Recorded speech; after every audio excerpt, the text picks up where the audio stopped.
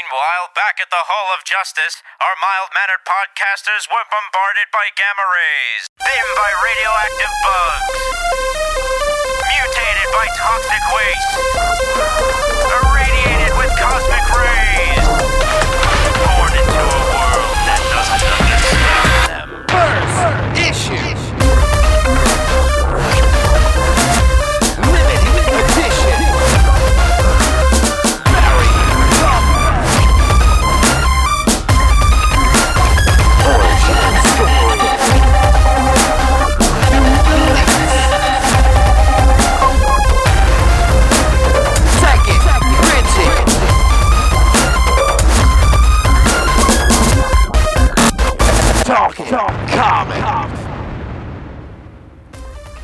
Hey guys, it's Justin.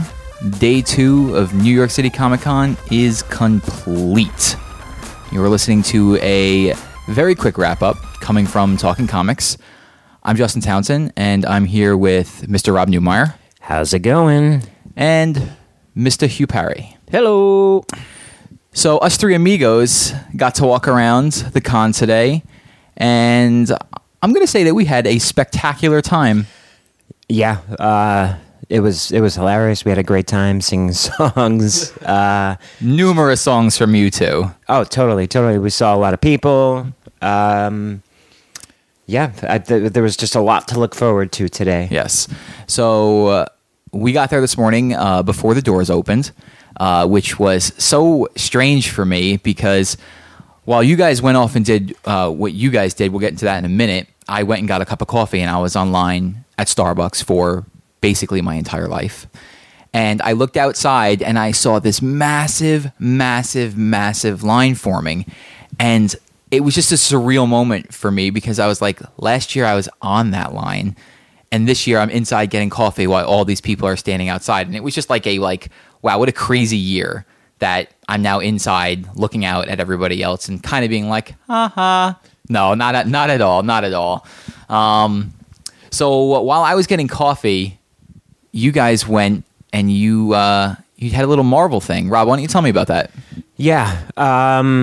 Well, I mean, I run a store out on Long Island, so we had a chance to go to a Marvel retailer panel this morning. I was able to bring Hugh with me. And basically, they invite all the retailers to come ask questions, and they were just giving us information about upcoming projects. That's what we were expecting, at least. But you got more than you expected. A little bit more. I'll say just a teeny bit more. So on the way in, we kind of had a clue something was going on, because as we walked in, what happened to you, Hugh?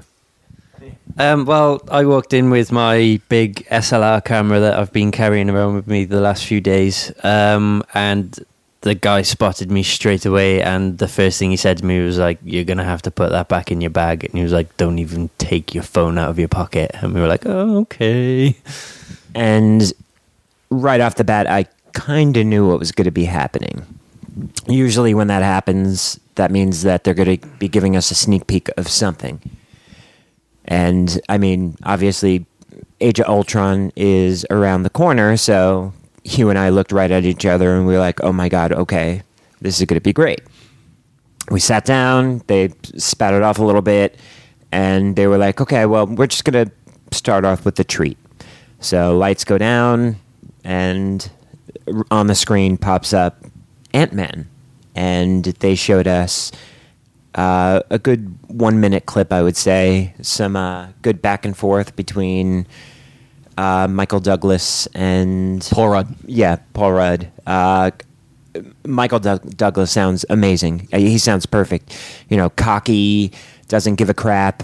He just wants Paul Rudd to get in there and know how to use his suit right away. And so it looked great. Definitely not finely polished, I guess you could say. Well, it's still really early in filming. Correct. Yeah. So this was most likely test footage with just voiceover. What do you think of the footage, though?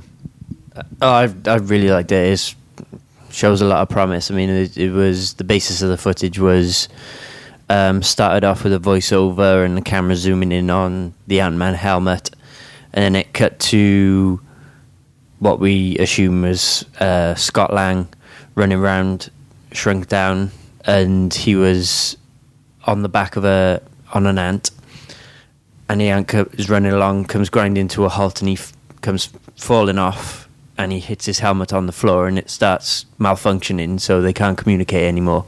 And he stood on top of this building, and something's chasing him, and Hank Pym basically tells him to jump off the edge of the building, so he does, and as he's falling, another ant comes along, just swoops under him and picks him up and flies him off, and then the Ant-Man title came up. It was really exciting. And like I say, the CG in it was a little bit rough. It did look like very, very sort of basic footage, but it was very, very cool. And then right after that, on the screen popped up something from Marvel Animation, and it's the new Guardians of the Galaxy show. It looks really tight. Great flowing animation. Voices perfect. Some really cool stuff with Rocket Raccoon and Star-Lord. That's awesome. awesome. First meeting. But then, the main course came, and it was a good 4 minutes of Age of Ultron footage. I don't know if I want to get deep into it. I don't want to spoil stuff. I wouldn't spoil anything, but basic thoughts. This movie is going to break box office records, hands down. It's definitely a much darker movie, a lot of creepy things, and it looks like it's just going to be a nonstop brawl. I cannot wait to see this footage. Uh-huh. So you guys came out, and the first thing you were like walking all solemnly, and you're like, "Yeah, we saw Ultron footage. I'm sorry." And immediately I was like, I knew it. I knew that's what was going to happen. But I was so excited that, Q's here on vacation and that, he got to see the footage. I mean, that's pretty like a pretty amazing memory that you got to see Ultron footage months before anybody else while you're on vacation. So that was cool. Yeah. And then we hit the floor. Well, before we go into the floor, okay, there were a couple of comic book announcements. Oh, yeah. Let's see what they say. Well, the Squirrel Girl stuff has been out there at this point. But the other female But the big book, thing that they said, and this is kind of before it was even really announced, they were like, look, we love the response that you guys gave us. Edge of Spider-Verse 2 was overselling and blew away our expectations. And they were like, it's an ongoing book. It's starting up very soon. It's going to be the same creative team, and the whole audience went nuts. And I mean, this is an audience of retailers, so they're just all super happy because they know the sales that they brought in from the Spider-Verse book. So just knowing that Gwen is going to be back and in an ongoing, I cannot wait. That was the most exciting part of the day for me, was just when you came out and said, yeah, they're doing an ongoing of, Spider-Gwen. I jumped up and down pretty much. I was really excited. We didn't get to talk about it at the end of yesterday's little mini podcast, but Marvel went ahead and announced their big event, which, I mean, they're calling the biggest thing they've ever done, which in comic book lingo doesn't carry very much weight. But Rob, you said that the Secret Wars really seems like, who was it on stage that said that this is the big thing? Like, this is a really big deal. Yeah, that was Tom Brevoort. Oh, yeah, okay. That, they might use that lingo a lot, but whatever's going to happen here with the Secret Wars, with the multiverse, everything Hickman's been planning, it seems like it is going to be a really big deal. And also tying into that, what was the thing that you saw at the end of the panel? Well, the news is out there, obviously, that Fantastic Four is going to be canceled.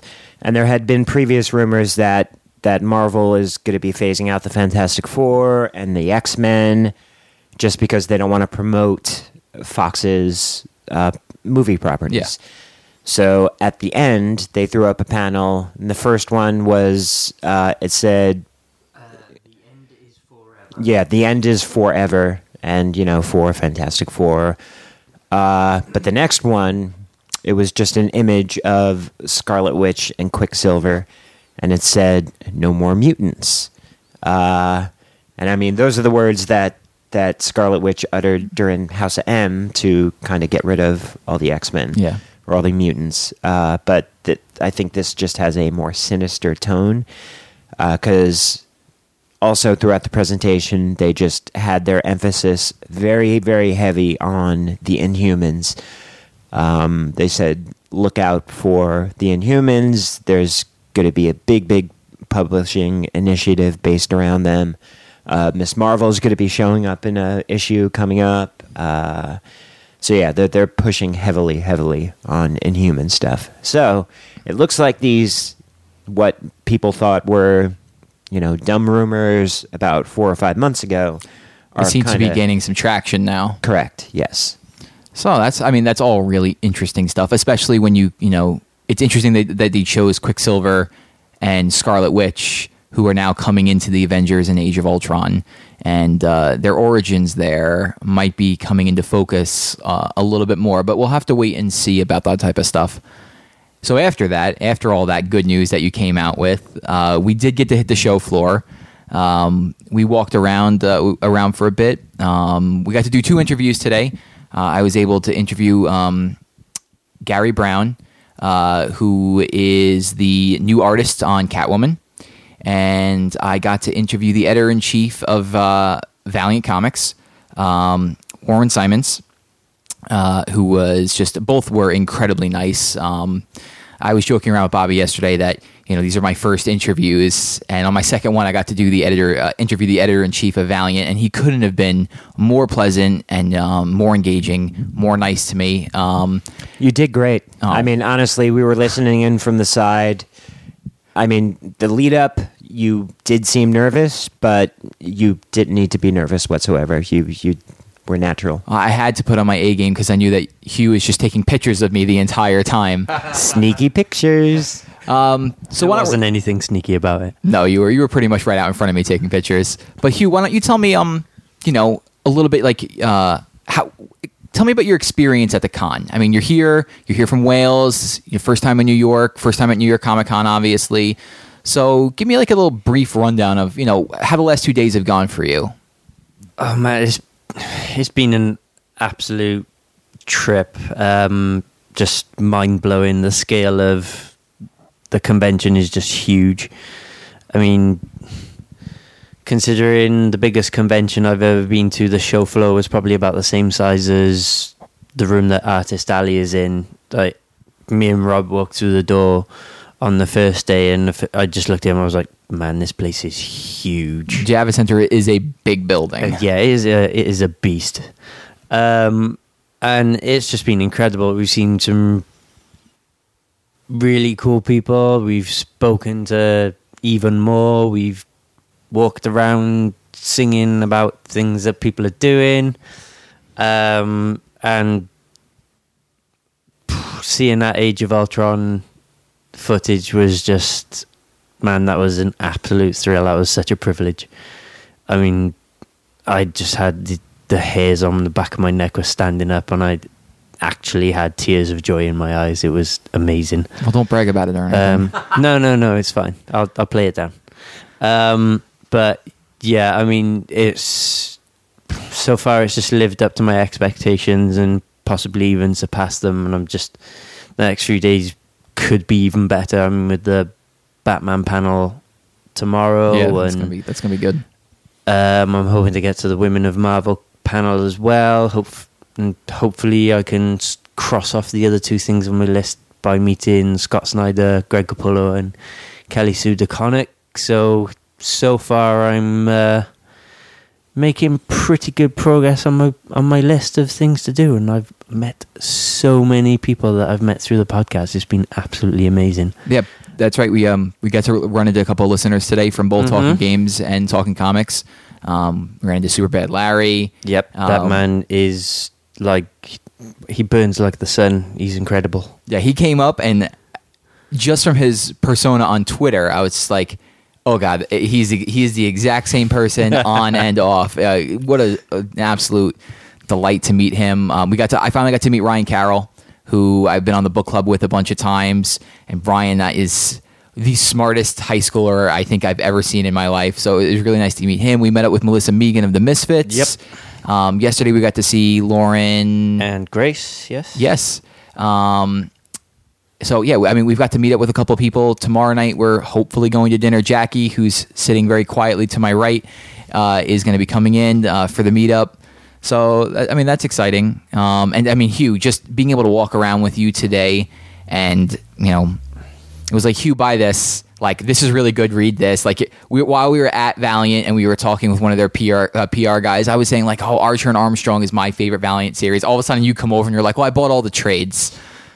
Yeah, I mean, 3 trades for $20, you can't really go wrong. So, it's quite funny when you buy 3 trades of a comic and just walk up to the editor-in-chief and go, you just got a new reader. So that was a really cool moment. But yeah, it's a little bit surreal. So, Rob, why don't you tell me a little bit about what's going on with you? Like, what are some of the things that you've seen that you liked? I mean, you got to meet a couple of like a writer and artist today, get some stuff signed. Yeah. I just wanted to go and say hello to Kieran Gillen and McKelvey. They're great people, super, super nice. We walked by and waved to Matt Fraction and Chip Zdarsky. And they were pretty much... They were swamped. Yeah, they were swamped, but if you just were looking at them, now I couldn't hear what they were saying, but looking at them, I'm like, I could tell that was them just from their Twitter personalities and like the way that they write sex criminals. It was like they were acting in a way that I would expect them to act, which was just really cool to see. Yeah, they totally play off of each other, and it's hilarious. You could just sit there and watch that show. Other than that, though, I mean, I've been to the con many, many, many times, and I kind of, quote unquote, get off by seeing other people's reactions to the con. So like I'm living this con through Hugh's eyes. So seeing him so excited to, walk into a room and see this person or that person, the energy just flows through, and it gets me all psyched up. So, that's how it is for me. But yeah, we still have 2 more days, and there's much, much more to see. There's going to be tons of announcements tomorrow.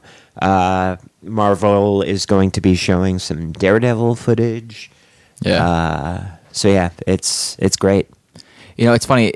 We've been here for 2 days. I've been walking around, and there are still a few different aisles that I haven't even got a chance to walk down. There's a whole bunch of like actual real books I want to look at. I'm seeing breaking news being handed to me as we speak. Wow! So breaking news. You'll have already heard this by the time you listen to this, but Scott Snyder and Jock's Wytches gets the big screen option. So it looks like they're going to be making this into a movie. I love when they just take one issue and they're like, this is movie material. That's great. Good for him, man. Yeah. They deserve it. Oh, absolutely. That's great. I haven't got to read Wytches yet. It's funny because Bobby was walking around with me yesterday and it was just like, I don't do horror stuff. And he's like, but you picked up Wytches. I'm like, I don't know if I'm even going to like it yet, but it's Scott Snyder, so I don't know how I'm not going to like it. That's great. So everyone run out and buy a copy if you haven't yet, because that's probably going to be worth some money. No, not even the fact that it's just because all the people who will buy up copies and then sell them on eBay will beat you to it. So if you have not bought your copy yet and you were intending to, just I would run and do that. So that's going to pretty much wrap it up for us. I mean, as Rob said, we got some more things to do tomorrow. We're going to be hitting some panels. We have some more interviews lined up for tomorrow. We'll see if any surprise ones come along the way. We're hopeful for more major announcements. I know on Sunday is the Spider-Verse panel, so we'll see what gets announced there. Same thing with the Batman panel tomorrow. So we'll definitely check back in for a little mini podcast tomorrow. But until then, stay tuned for the next issue of Talking Comics. What's up, guys? It's time for our Day 3 recap. It's Talking Comics here at New York Comic Con. I am sitting in a hallway with numerous people around us, with Mr. Hugh Parry. Hello. Miss Jackie Turner. Hello. and Miss Melissa Megan. Hello. How is everybody doing? Achy. Yes. Everyone is kind of achy. In a word. We found a carpeted spot to sit down because this is much more pleasant than sitting on concrete. So our day's been pretty good, I'll say. It was raining this morning, of course, while we were walking in here, so not the best of weather. But once we got inside, we had a couple things in the morning. I had 2 interviews in the morning. I got to interview the writers of Earth 2. I got to interview Len Wein, who has created Daredevil and Swamp Thing. And after those, I mean, you guys will be able to hear those interviews later in the week. They're all terrific people. After that, Hugh and me got online to go see the Batman 75 panel. Then Jackie came in and was like, somebody come get me. So we got off the line. I got off the line and met her. But Hugh, while we were online, we were able to see the Marvel Cup of Joe panel. Mm-hmm. And what were some of the announcements that were made there? There was a few big-ish announcements. The first one being a title called Black Vortex, which I believe is a first. It's a Guardians of the Galaxy and X-Men crossover book, which will also include Captain Marvel, Nova, all new X-Men, Cyclops, and more. It's an event that begins in February. There was also a 5-issue miniseries called Operation Sin from Catherine Immonen and Rich Ellis, with a cover by Michael Cormack, which is starring Peggy Carter, Howard Stark, and Woodrow McCord as they unite for a new adventure spinning out of the blockbuster Original Sin series. That's on sale January next year. Also, there was a title announced which I didn't catch much information for. I've heard what I did catch is that it was a young adult title, and it's called Max Ride First Flight, and it's by Marguerite Bennett with art from Alex Sanchez. That book, they're calling it Max Flight, but it is a James Patterson young adult novel. It was Maximum Ride, excuse me, and I guess they're doing this mini-series. It's a team book where their teens are like 98% human, 2% avian, so they have wings and they can fly. So James Patterson came on and introduced it. Were there any other announcements there, Hugh, or was that it for the Marvel stuff? In terms of announcements of new titles, yes. I mean, they showed some interior art from all new Captain America and the covers for Avengers issue 40 and New Avengers 29, which I believe I either tweeted through my account or also through the Talking Comics account. But in terms of announcement, that was it from the Cup of Joe. And when I went and got Jackie, which we'll get into in a second, we're going to get Jackie's view of Comic-Con. You got to sit in on the Batman 75 panel. I did. So how was that? Really cool. It was basically a panel full of people who are synonymous with Batman. So you had Jeff Johns, Kevin Conroy, Neil Adams, Greg Capullo, Scott Snyder, and Jim Lee. There weren't any announcements, but it was just cool seeing a group of people who have, shaped the character for probably, I would imagine, the last 30 years, talking about the history of a character. They showed some like a reveal of the cover art for Volume 2 of Batman Earth 1 from Jeff Johns and Gary Frank. And they also showed some pencils from the interior art of that book as well. But, it was a lot of... they went through the different eras of Batman's, but each person spoke about what that era meant to them. They spoke about who their favourite villains were.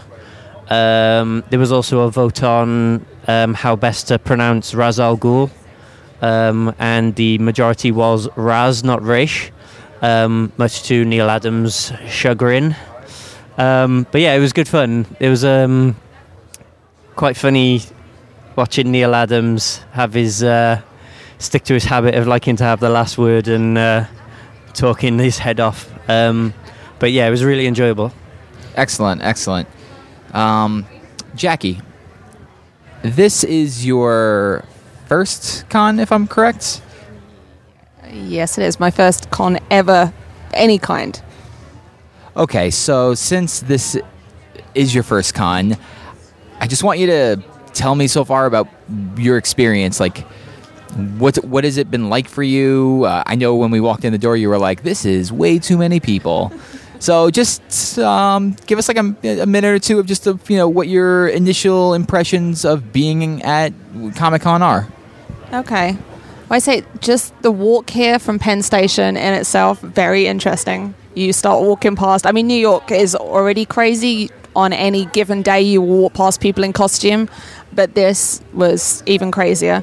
When I first got in, it's never seen that many people in one place at the same time, which is, I just couldn't believe it. And I was stood like at the top of the escalator, and I texted Justin and said, please come get me, because there is just no way I'm going to be able to find you. So he finally found me, and we walked around. I basically said, just show me something interesting. You know what I like. Show me something interesting. So we went, we looked at Image, and he picked out, what was it I had to get? Rat Queens. Rat Queens. So I have that to try when I get home. And then I have a 10-year-old son, so we also went and got him, who does those ones? Boom. Okay, so the 2 regular show comics, the first 2, and I got them signed with little doodles on, which are adorable. So I got those, but it's overwhelming. Like the amount of people, the amount of stuff to see, and the amount of stuff to do here. I can see why it's as long as it is, because I've been here for like 5 hours and I'm wiped, but I've seen like tiny little portion of what there is, and this is just on Saturday. Like, I think I was talking to Hugh earlier, who said that the great thing about this conference is there's something different happening on each of the days. It's not the same thing and you just pick a day. There's something different every single day. Yeah, I mean, there's quite a few tables that have got different people at them in Artists Alley. I think there's a few different exhibitors on the main show floor, and I've never seen that. I've never seen a bit of a turnover in terms of the exhibitors, so it's good in the way that it keeps things fresh, that's for sure. Right. And then also highlight of the day, which everyone's going to be like, really? That's the highlight of the day? I saw DMC. How exciting. That's very exciting. I know you were very excited about it. All right, so that's some good thoughts from Jackie. Melissa. Hi. Melissa is one of the co-hosts of the Misfits podcast, and this is our first time actually ever sitting down and recording anything together. It's our first time ever sitting down together, period. Yes, that is true. You didn't. I wanted to be able to talk to you yesterday, but it just didn't work out. And I'm in a way that's kind of good, because I'd love to get your impressions. I mean, you've been coming to these things for a while. You've had a press pass for a while. We were talking about that earlier, but this year you're not on a press pass. You're kind of just going about on your own. I'm a free agent. Yes, you're a free agent this year. So tell me about what that's been like for you to be back on the floor as a free agent, as you said, and like what the first 2 days of the con have been like for you. Like, what have you experienced? What have you seen that you thought was cool? Anything like that? Well, the first thing I did when I walked in the door yesterday was I got to meet Kelly Sue DeConnick, which was really exciting for me because, even though I've been coming a couple years and I know people like Bob Ryer who spent a lot of time with her, I always seem to miss her when she's around. So I got to have a nice kind of casual conversation with her this morning when she wasn't doing a signing, and she's really incredibly nice and sweet and easygoing. I heard that. Didn't she like grab your phone and was like, "Let's take a selfie"? Yeah, she just grabbed my phone and started shooting selfies with me, and kind of like started touching my hair and asking me questions about my color, and it was really strange but awesome. I've never had the pleasure of actually meeting her, but I watched her interact with other people from a distance, and I'm like, she is exactly how she is described. Like, she is a ball of light. What did you say about Superbad Larry yesterday?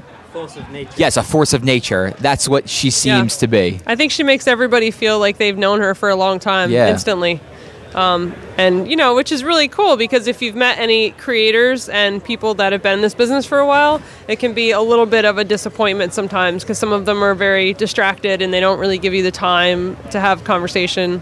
But she's not one of those people at all. That's cool. So that was the first thing I did. I was in the door probably for 10 minutes, and then I Well, that's a great way to start the day. Yeah, I hooked up with her and my friend Danny. So the con this year for me has been, more about what I want to do instead of just covering news and trying to gather information for the site.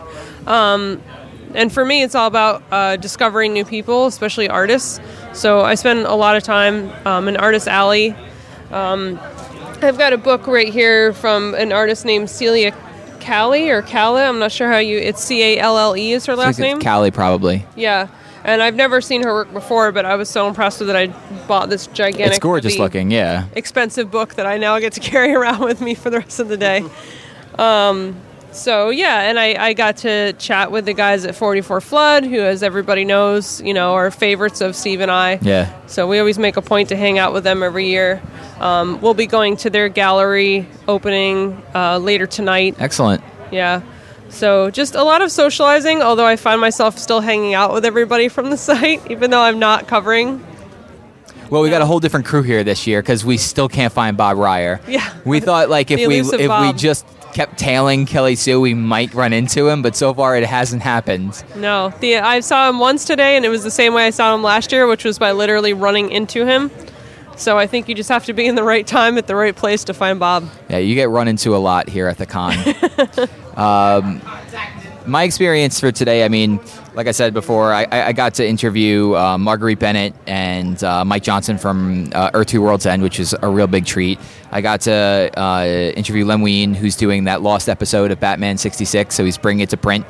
And, I'm still kind of new at interviews, and he was like, no problem, I'll take over. And he just started talking and talking and talking. I'm like, oh, you're making my job so easy. Thank you so much. But after that, I got to just hit the show floor for the first time, and just like I had no other scheduled interviews or anything. So walking around with friends is always awesome. It's just always so hard to stay together. Me and Jackie were trailing you two by like 25 feet, and I would kept every 3 or 4 seconds I was like, I lost them again. And I just feel Jackie holding on to my back pop. Stop losing them. I love coming to the cons and just buying trades. Today I was able to pick up all 4, I guess, like deluxe volumes of Greg Rucka's Queen and Country. Nice. And it was nice. They're having a sale, so they were originally $20 each, and it was like, if you buy all 4, you get them for $60. And they're like big books, so I know Rob champions this book. A lot of listeners of Talking Comics champion the book, so I'm excited to get back and read it. Right now, it is about 6:10. We're going to run right after this is done recording, go back to Artist Alley. Hugh, you got a... who'd you get a sketch from today? I got Ryan Stegman's on Artist Alley doing 5-minute sketches. So when he was done, he pointed me in the direction of Edgar Delgado and said if I wanted to, I could go and ask him to colour it for me. So when we're done here, I'll be going to pick it up and I'll tweet a photo of it. Yeah, it was amazing to just sit and watch. That was the first time I've ever watched an artist. Like, you're walking up and down Artist Alley and you see guys drawing, but you're always just like, oh, there's Matteo Scalera, and then, oh, whoa, Sean Murphy's over here. Let me go look at his stuff. So when I was next to you watching him draw, it was amazing. He was like, oh, well, what are you looking for? And so you're like, oh, I like the Superior one. And they set a clock at 5 minutes, and at the end you're like, I couldn't do this if my life depended on it. And you're like sitting here, he's having a conversation with you, me, and some guy who just walked up, looking up, asking why you first came to Florida when you came to the States. Yeah. Which is a funny thing. But yeah. But it was amazing to just watch and see an artist, do their craft, where their mind is on 10 other things, and they're drawing something that's absolutely gorgeous. I'm really excited to see what it looks like when we go have Edgar colored in, which we're going to go do right now. Oh, yeah. So, guys, this has been the Day 3 wrap-up for New York Comic Con. We're going to try and have a show tomorrow. We're not sure who exactly is coming in tomorrow because my legs feel like they're going to fall off. Everybody's legs feel like they're going to fall off.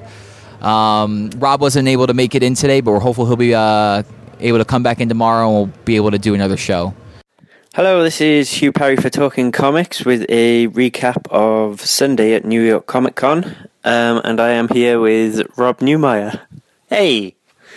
Basically, Sunday was a whirlwind of awesome and information. So we'll get started. We got through the doors just after they opened, and we headed straight to Artist Alley because I wanted to get tickets for the Scott Snyder and Greg Capullo signing. But by the time we got there, the lady who was handing them out said that all 80 were gone in like 2 minutes. So that was disappointing.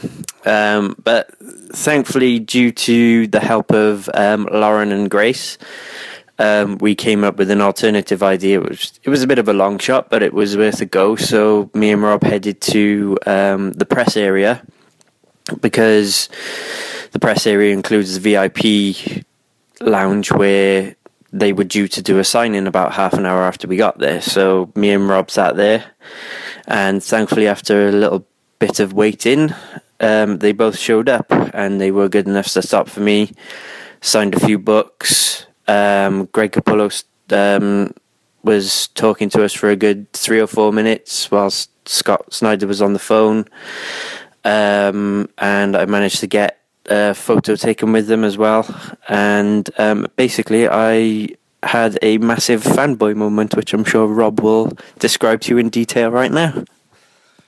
No, it was great because while we were there, Hugh obviously was doing a lot of stuff for the site.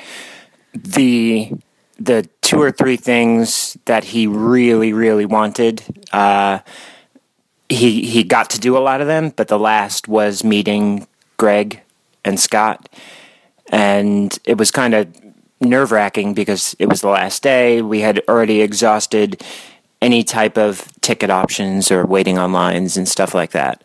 So just to have the opportunity to have them stop and talk to them, I went up and I was like, look, you just made his whole week, basically. He came here to see you guys, basically.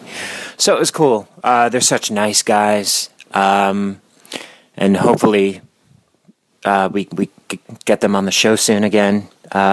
Just awesome people. So after that, though, the last thing that we had to do before our panel schedule was starting up, we saw Bob Ryer walking along. He had his coffee. It turns out it wasn't his coffee. He was going to see Kelly Sue, and we definitely wanted to go say hello. She's a friend of the show, beautiful person. So we followed Bob to the show floor, went to the image booth, hung around for a bit, and she was doing a signing there. She sent Bob on a little task. It was funny. We walked up, and she was like, "Oh my God, Bob, you're an angel." She needed caffeine, obviously. So Bob went to go get some posters, I guess they were, from Artist Alley to run back to her. There were these really, really cool Bitch Planet posters, and I cannot wait for that book. Art looks beautiful. So we just stood there. Bob got back. He introduced us. We got a couple of things signed.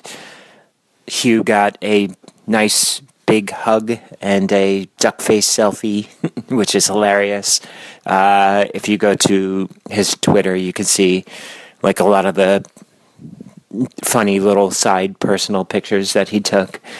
But again, then Hugh went into full reporter mode because we had a good 3 or 4 panels worth of information that we went to. The first one being the Axel in Charge. So what got announced there? There was a few announcements made, some of which were extremely interesting. The first of all, which I'm quite excited about, and I'm sure many other people will be about, is Jeff Lemire will be starting a new volume of Hawkeye in 2015. And they also announced a Ant-Man ongoing from Nick Spencer with art by Ramon Rosana starting in January next year. And which it was Scott Lang, right? Okay. Yep, it will be Hank Pym will be in the book, but the primary character will be Scott Lang. They also showed us some of the interiors, which look absolutely gorgeous. Then they announced that Phil Noto will be coming up with a series of covers called Phil Noto Covers the Marvel Universe, which will be a series of variant covers coming in February. There's a photo of that from the panel on the Twitter page. They also showed some covers from Kieran Gillen's Young Avengers and Darth Vader books that are coming up. And they also revealed the cover art for Angela issue 1, and Kieran Gillen and Marguerite Bennett both spoke about that. They also showed the raw cover art without any text for issues 2 and 3. So yeah, there was plenty of information coming from that. So once that was done, we basically hunkered down and stayed in the room for the Women of Marvel panel, which was buzzing. That room was incredible. Just even before they started, Kelly Sue just whipped the room into a fever, and it was incredible to see. Yeah, see, that's one of the things about some of these panels. They don't clear the rooms in between panels. They only do that on the main stage. So, like for The Walking Dead and the Batman 75th anniversary, was that held on the main stage? No, they basically, when I went into that, Lauren and Grace had held seats for me, so they didn't clear that room. Okay, so The Walking Dead, I know, was in the main stage. Like the Daredevil cast, they held that on the main stage. But the smaller panels, even though they're big, but they call them smaller, if you plan things correctly, and let's say you want to see the Women in Marvel panel, there may be some instances where you have to sit through a couple of panels just to get seats. Because if you just wait outside for the 3 o'clock start time and think that you can get right in, a lot of those seats are already taken. We had a couple of friends that couldn't make it in because there were people that were just seat holding. And I would say a lot of those people were waiting for the next panel, not even the Women in Marvel, which was a big turnout. They were waiting for an Avatar panel that was being held next. So I find that quite annoying because there was literally a group of people surrounding me, just talking, reading books, not even paying attention. Meanwhile, like there are fans sitting outside that couldn't get in. So I wish there was some kind of room clearing, or I don't know. They need to change a little something up. Yeah, I agree. I mean, we were lucky enough in the fact that we legitimately wanted to see both of the panels that we stayed in the room for. So, but it is a broken system. I mean, a lot of people probably missed out on panels that they wanted to see because of that. So yeah, in terms of announcements from the Women in Marvel panel, there was a young adult prose novel from Margaret Stoll announced, which will be released in spring 2015. And they also confirmed that there will be a Gamora ongoing from Nicole Perlman, the writer of the Guardians of the Galaxy movie script. That I'm really excited for that. Just to see what she could bring to Gamora. Yeah, and the cover by Francesco Mattina is absolutely stunning. Again, there's a photo of that on the Twitter feed. They also announced something which I'm quite excited for, and Lauren leant over and whispered to me I might have to start reading an X book when they announced it, that starting with X-Men 23, G. Willow Wilson will be writing a 4-part story called The Burning World, which starts in January 2015. But that was it for announcements for that panel. But I think in terms of just energy and how much fun and how inspiring a panel was, I think the Women in Marvel panel was my favourite of the weekend. It was incredible. Just just the energy in the room was just awe-inspiring. Yeah, and in both of those panels, in the Axel panel and the Women in Marvel panel, it was crazy to see how great of a reaction Miss Marvel book got. First off, G. Willow was treated like a rock star. Oh yeah. I mean, the room, both rooms, not even just the Women in Marvel panel, but the Axel panel, like erupted when she was announced, and just the love for her and for that book. It even flowed into the next panel we went to see, which was the Spider-Verse panel. Spider-Verse. That's how you had to say it. Because on the panel, obviously Dan Slott was there, but him and Christos Gage both said that Miss Marvel is their favorite book that Marvel is putting out right now, other than Amazing Spider-Man, obviously. But yeah, she is just getting so much attention, so much love, and it was kind of cool because Marvel actually said that their digital sales for that book are like mind-bending. They can't believe how much that book is selling digitally, which again brings more people into shops. Just the attention that it brings towards books in general. So that's a good thing. Yep. So the next up for us then was the Spider-Verse panel as is it Niccolo? Yes. Yeah, Niccolo, the chief editor of the Spidey books, every time he spoke those words had to say it like that. And this was just wall-to-wall announcements. Hugh couldn't even type fast enough. In the beginning, they kind of had some technical difficulties, so the computer wasn't working, so they had some filler stuff. But once that computer got working, it was like bang, bang, bang. So crazy.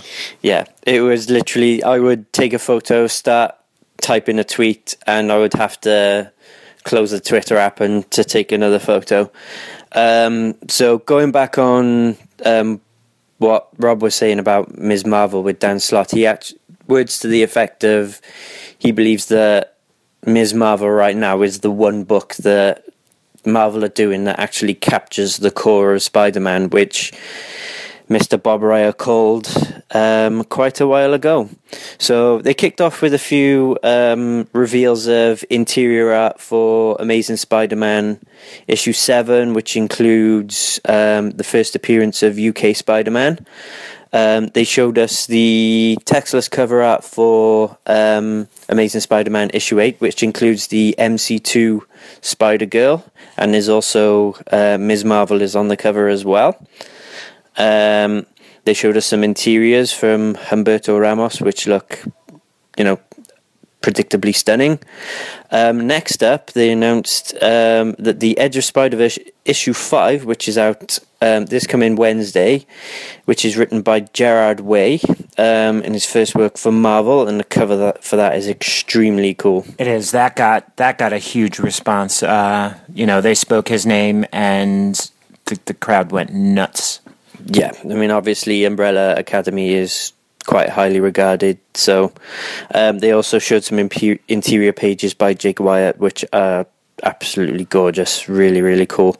They then showed the cover art for Amazing Spider-Man issue 9, which again is absolutely gorgeous. All of the art from this panel just looks stunning. And they showed us interiors from Olivia Copiel, which again, beautiful, beautiful, beautiful stuff. They showed us the cover for Amazing Spider-Man number 10, which will be part 2 of the Spider-Verse story arc, and some interiors, no colours, just the inks and pencils, which just are like Olivia Coipel's art is absolutely beautiful. I think his art for this run is going to be brilliant. So then we hit the the announcements stage of it in terms of new titles. So the first one to hit will be an ongoing book for the new Silk character by Robbie Thompson and Stacey Lee. And that will, I think they said that the release date for that on the slide they showed was incorrect, so I won't even say that. But that book could well be huge. Yeah, I'm surprised that this was held under wraps. So much other stuff got kind of leaked, but when they announced Silk, there was quite a gasp from the crowd. I think she's a fascinating character, and a lot can be done with her. So I'm very happy about that. And next up was probably the worst kept secret of the weekend. First announced in secret at the Marvel Retailers panel, which, loose lips managed to leak, probably including me and Rob, to be fair. They confirmed that a Spider-Gwen ongoing series will be happening starting February 2015 from Jason Latour, Robbie Rodriguez and Rico Renzi. The place went nuts when they announced that. I think that book is going to be huge. They then went on to show cover art for issue 6 of Spidey 2099 by Peter David and Will Sliney. Peter David did actually drop the little bit of information that he will be back in 2099 for that story, so stay tuned for that one. They also then went on to announce a 3-issue miniseries coming from the 26th of November this year, called Scarlet Spiders. That looks very cool. Yeah, that's going to include, let's see, who do we have here? So yeah, we have the Black Widow, Scarlet Spider from the Ultimate Universe. We have Kane, who is the current Scarlet Spider. And then Ben Reilly, which is awesome, as he was Scarlet Spider. And in his universe, like in his reality, he's still Spider-Man. So he thinks he is actually Spider-Man. There's a lot of cool stuff that they could do with that. So they showed us a whole bunch of different covers for that for actually the whole run. And they're going full force with this Spider-Verse stuff because there's a Spider-Verse Team Up, which is a Christos Gage book. And that's going to have kind of all the different Spider-Man, I guess you could say. Spider-Ham, Spider-Man Noir, Six-Armed Spider-Man. Just a whole crew. More Spider-Gwen stuff. They'll have, I think that the most favorite thing that they were talking about was like the Marvel animated Spider-Man, the one who, when he swings, his webs aren't attached to anything, teaming up with the Ultimate Spider-Man cartoon character. That's going to be quite hilarious. And also the Spectacular Spider-Man too, right? Mm-hmm. Yeah, because he said like he's going to break the fourth wall. Oh, no, the Ultimate Spider-Man is the one that breaks the fourth wall and actually like talks to the audience, so he'll be doing that in the book. Spider-Verse #1, which is just kind of like an anthology book, right? Yeah. So that's just going to have a whole slew of stories from Slott and Scotty Young, Robbie Thompson, Katie Cook, and more. Then this is when they went full speed. They just hit slide after slide and barely gave no speech. But through Axis, we're going to get a new Hobgoblin book along with a new Carnage series. So whatever is going on with Axis is obviously going to bring about those books. And something I'm super excited for in the wake of Wolverine's absence, Spidey is going to be taking over the Jean Grey School for the Gifted, and he'll be kind of teaching the mutants there. He's going to take Wolverine's spot. So it's going to be Spider-Man and the X-Men. Yeah, that just so much stuff, man. Another new Amazing Spider-Man annual, something that's going to have a crazy, crazy, amazing Aunt May story. There's some cool pictures up on the feed that you can go take a look at. But all in all, it was an absolutely amazing day. I couldn't have asked for a better partner to walk around with and take this all in, soak it all in. Although I lost my jacket and my train ticket, which kind of sucked. But it was so fun. Yeah, I mean that was the icing on the cake. The Sunday, I mean the convention as a whole was just incredible and everything I'd hoped for. But the Sunday just took it over the top and just made it everything I'd hoped for and more. It was just incredible. So yeah, that basically brought the day to a close. We came out of the Spider-Verse panel, filled our water bottles up, headed to Penn Station, feeling quite the worse for wear. We were both fairly exhausted on the train. And that was it for New York Comic Con, my very first. Hopefully not my last. I'm hoping to be back sometime in the near future. But yeah, I mean, it was an amazing experience, and thank you to everybody whose path I crossed, who made it all the more special. So that's it for New York Comic Con. Thank you and goodbye.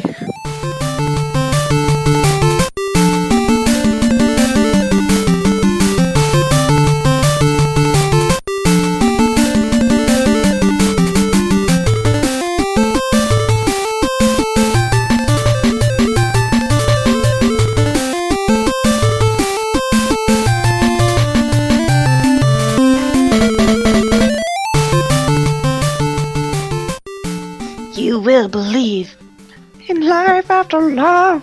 Wow. Little share. Love it. I think that's a really great way to start this final segment of the Talking Comics podcast. I'm here with Steve. Hey. Bob. Good evening. And Stephanie.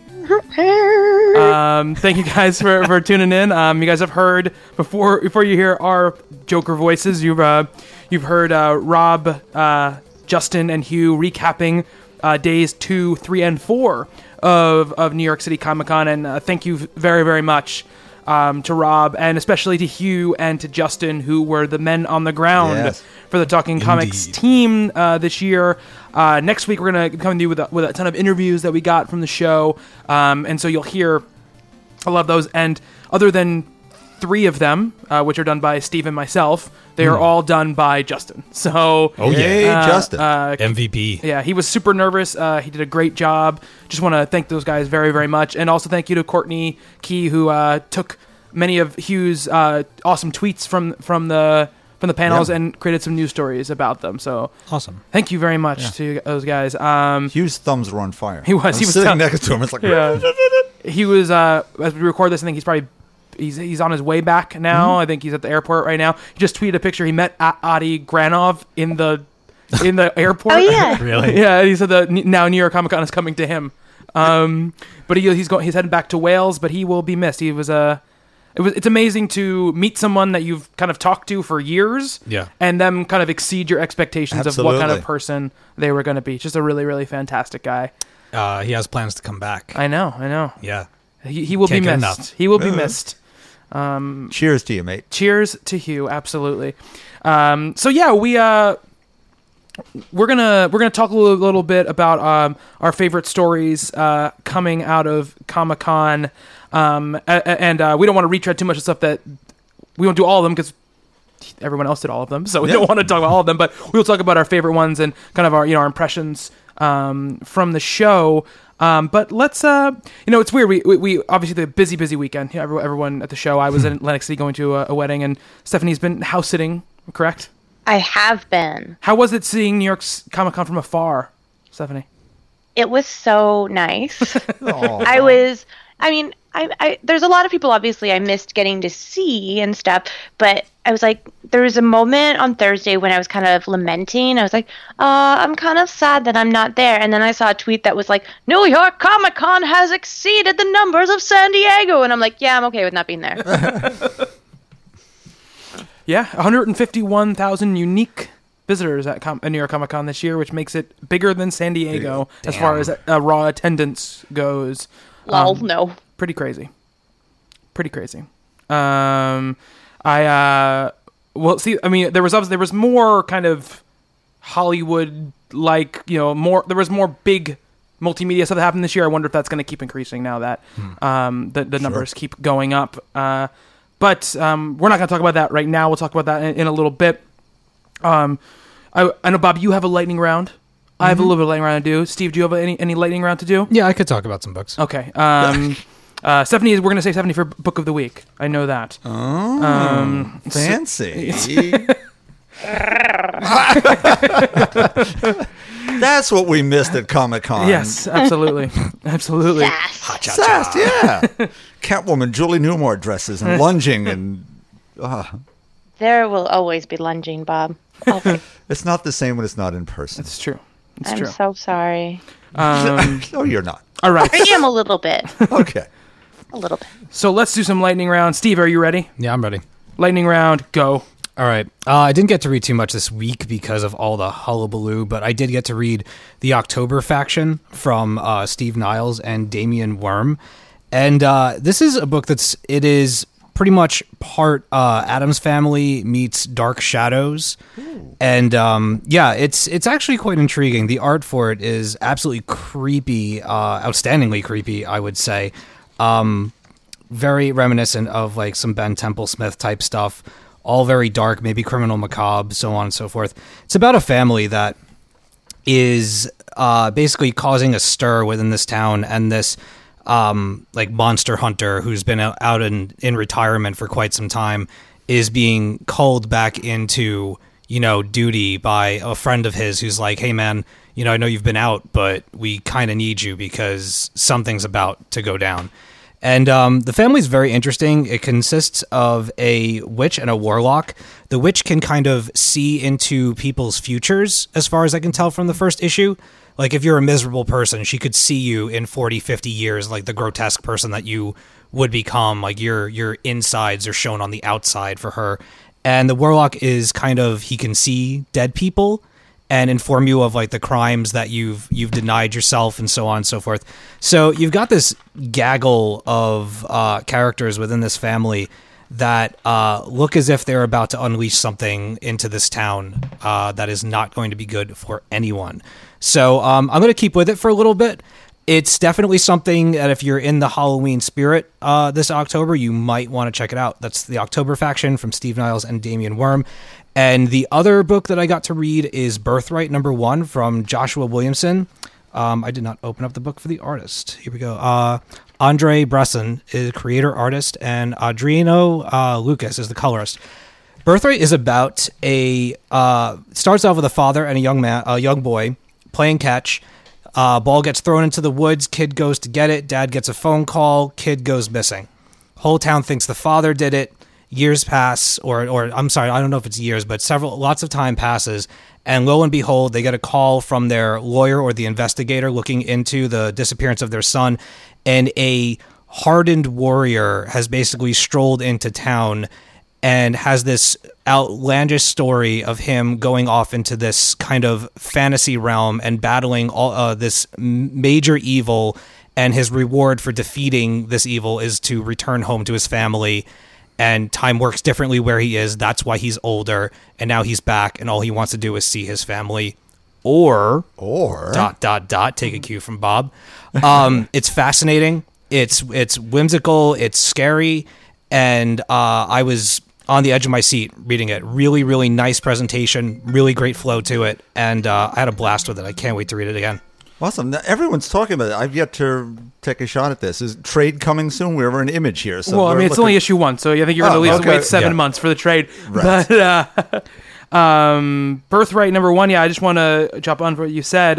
Agree with a lot of what you said, Steve. It's a really great read, and it's funny because the situation where this boy kind of gets taken away from his father and then comes back in this older form, it reminded me of Angel. There's a part where his son gets stolen, and then he comes back from another dimension, and he's like a pissed off grown up kid. And it's some of that similarities there, but the fantasy elements obviously separate it in a lot of ways from that. And just I love this sort of idea of this two-faceted story that is about this family coming to grips with the loss of a child, and this other story which is kind of this crazy big fantasy / sort of horror story that's brewing underneath the surface. Really, really cool. I mean, he's been on a roll. He's amazing. He's one of the breakout writers of this year for sure. This last year, Ghosted, Nailbiter, and this, it's been he's been hitting it. And I talked to him a little bit at New York Comic Con, and he said, "Yeah, I'm just waiting for that. I have a book coming out next year, and I know everyone's gonna hate it because it's gonna be like it's gonna be the end of my run." That's what he said. He said, "I love it to death, but I feel like it's gonna be the end of my run." Oh man, what a spoiler that is. I don't with Birthright. I know that I say this often about books, but it was very cinematic in the presentation, like the moving between both stories once you are introduced to that older character, the son is older and comes back, how they transition from his story back to being inside the precinct and getting the information from him. I could see it in my mind like a film or a movie, and that flashback to that sound, and now we're back in the room, and then he tells the story and it fades into, Lord of the Rings style, fantasy mayhem. And, I mean, like I said, the presentation of it and everything is great, but I really, really have been enjoying Joshua Williamson's work this year, and I'm so excited to be reading another one of his stories. He's one of the top writers this year for me. Yeah, you can tell he's a kid of the 80s, too, because it definitely has some of that kind of, Amblin-ish qualities to it as well, which is really, really nice. Now, the art, Bobby just opened it up here. There's some widescreen presentations. Yes. Definitely, Steve, the very cinematic thing you're talking about, and the way it looks as if you're moving within the panel on the page, it creates that movement. That's not easy to do, but it's really happening there. Yeah, it's definitely a book to look out for. Yeah, that's the page that struck me right away. It looks, the top 2/3 of the page is this devastation. Yeah.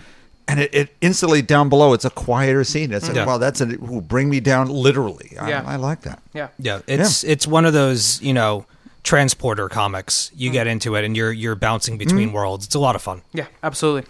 All right, Bob, you ready? You had another million books on your lightning round? Not today. Not nearly as much as before, but there's still a whole bunch. Go ahead. All right, and go. Okay, I spoke about this briefly last week. IDW, another one of their great Library of American Congress. It's Wonder Woman, the complete newspaper strips, 1944 to 1945. Filled with great info, rare promo art. That's actually Harry Peters' original drawing of Wonder Woman from back in the day. Oh, cool. It's all the strips in order and by the original creators, Dr. Marston and Harry Peter. So you may want to pick that up if you're a fan. Somebody's Christmas list, I'm thinking. Avengers 36. Well, time's still running out, so call in fast for the best prices. Star Trek New Visions, Cry Vengeance. John Byrne doing the photo novel thing. This is a direct sequel to The Doomsday Machine from October of 1967, which was episode number 35, but my number 11 favorite episode. Anyway, it addresses some of the big questions we had. It's a giant machine that carves up planets, and they have to sacrifice a starship and a captain to kill it. You get some of that going on, and as usual, it's just fun stuff if you're a fan. It's the lost 4th season of Star Trek, if you're a fan. Amazing Spider-Man number 7. I don't even read Spider-Man anymore, but this has got Ms. Marvel in it. So he meets Kamala, and her take on this is priceless. Oh my gosh, you're a Spider-Man. I'm in a Spider-Man team-up. I mean, Dan Slott captures this just absolutely perfectly. Dr. Minerva's, who's this sort of the Dark Avengers version of the other Ms. Marvel. Lots of great stuff going on here. We saw Dan Slott at the convention. I've been told that he's all about Kamala, so it's just really cool. On the same vein, Captain Marvel number 8, it's Flurkins on the March. It's just ridiculous here. It's hysterically funny. Rocket and Carol dealing with what's gone horribly wrong with Chewie, her cat, including just some very... I mean, Chewie's a different kind of cat. I mean, Chewie's a different... Oh, for the love of God, I haven't read it yet. That's a different kind of cat. So but it all turns out okay. Speaking of things horrific, oh, good. I picked up this toddler board book from C.J. Henderson, who writes horror novels, and Erica Henderson, who is the artist on the upcoming Unbreakable, Unbeatable Squirrel Girl. And it's Baby's First Mythos. It's a board book which is the ABCs of Lovecraft's Cthulhu mythos, and it's counting games. And, for instance, C is for Cthulhu, who lies in his palace in Relia dreaming, one sight of whom would leave most of us gibbering, drooling, and screaming. It is just charming and lovely, creepy and scary. It isn't really for toddlers unless they're young enough to not understand the horrific things that are going on. This seems like a perfect gift for Melissa Megan. Yes, there's no question. Melissa, if you're out there listening, Baby's First Mythos by C.J. Henderson and Erica Henderson would be perfect for Mighty Max the Little Dictator. And that is it for me. Very nice, Bob. Very nicely done. All right, so I got a couple books that I'm gonna mention here. Hold on a second. Let me reorder this stuff. Okay.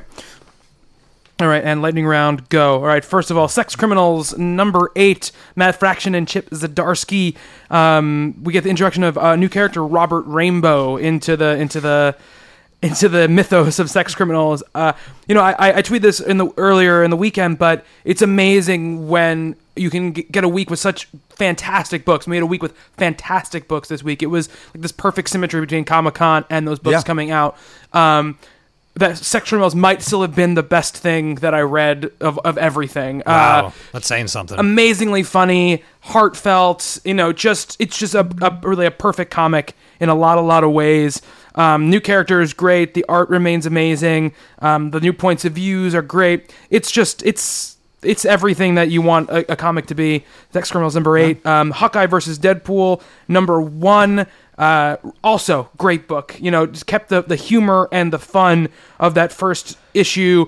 Dug deeper into this mystery. I think the two characters are somehow a perfect match to be with each other. I think Dugan is writing both of them really, really well, and I think that the art by Matteo Lolli and Jacopo Camini does a really good job of straddling the line between both kind of art styles of both books. So that is an awesome book. It might seem like a gimmick, but it is an awesome book. And now in descending order of liking is kind of where I'm going in this one. Here we go. Axis number 1, it's Avengers X-Men book 1, The Red Supremacy, Rick Remender and Adam Kubert. I did not hate this book. I'm not going to say that I did. I enjoyed some of what was here. It is very, very dense. It's Hickman levels of density, just in a different way. A lot of the humor that you were talking about in the Cap book that you said kind of felt a little out of place, I think is here. And again, I think sometimes it works really, really well, and sometimes it feels a little out of place. It's got a very, what it feels to me is like he's going for kind of a curved 90s vibe to it. It's very big, very bombastic, but without the crazy art, and it has a lot of story, dignity to it. It's very big. It's huge. I think it's got so much going on that I just don't know if it's something that I'm going to be able to follow. But it's got some cool ideas and some really, you do feel sometimes like, God, these characters are in a really bad spot and I don't know what they're going to do. And I have 30 seconds to talk about this book, my least favorite book that I read this week, Clarion, number 1 from Ann Nocenti and Trevor McCarthy. I'll start with the good. The art by Trevor McCarthy is gorgeous. A guy that continues kind of that J.H. Williams vibe that he had when he was doing Batwoman, alongside him. In the interim, some really nice layouts, some really creepy stuff going on. But it's a horrible number 1 issue that doesn't really give you anything about Clarion. It kind of just starts you out, and he's this boy who has powers, and let's go. It just feels like it's going for stuff that, let's say, like Kieran Gillen and Jay McKelvey are going for in Young Avengers, but missing it really badly. It's not an interesting take on the character, in my opinion, and it just did not hit for me at all. So that's my lightning round. There's nothing worse than trying and missing badly. Yeah, and maybe I just have the Seven Soldiers of Victory Morrison version too fresh in my head, but it just did not play for me, at all. I think you've got a cover quote for the Axis. Yeah. I didn't hate this book. But I just Bobby Shortle talking comment. I can't get excited about it, though, because with most of the Marvel events, I get really excited at the beginning, and then by the end, my interest has kind of waned. There are differences. I think Infinity was a difference in that, and I think we'll talk about kind of the event stuff in a little bit when we're talking about some of the couple of the news items. But so I just couldn't get on with it. Stephanie, you've been obviously silent so far, so because you didn't do a lightning round. So let's start with you with comic media of the week, I guess is the better term for your part. Sure. And I suppose by that you mean the Arrow premiere. Yes, I do. We're not going to spoil it. We're not going to spoil it for people listening. If you follow me on Twitter, you probably saw my reactions after watching it, and it involved a lot of GIFs of tables being flipped over. And surprisingly, Adventure Time covers a lot of my table flipping needs for GIF form. So anyone else who watches this episode and feels the same way as me in the last 30 seconds of the episode, FYI that. But Arrow. So taking a little bit of a step back, at the end of season 2, I liked season 2 as a whole, but I didn't feel like the finale was very strong, and I honestly didn't really have much desire to see where they took season 3, because the teasers kind of left me like, oh, whatever. Obviously, I got past that and watched it anyways, and, The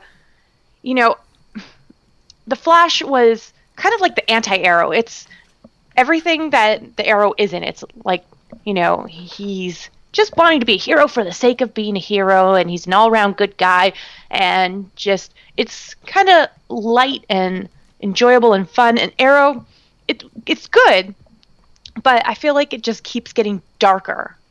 It's like it just keeps everything just keeps getting worse for Ollie. It's like, what else can happen to him? Can we send him up into space with Sandra Bullock?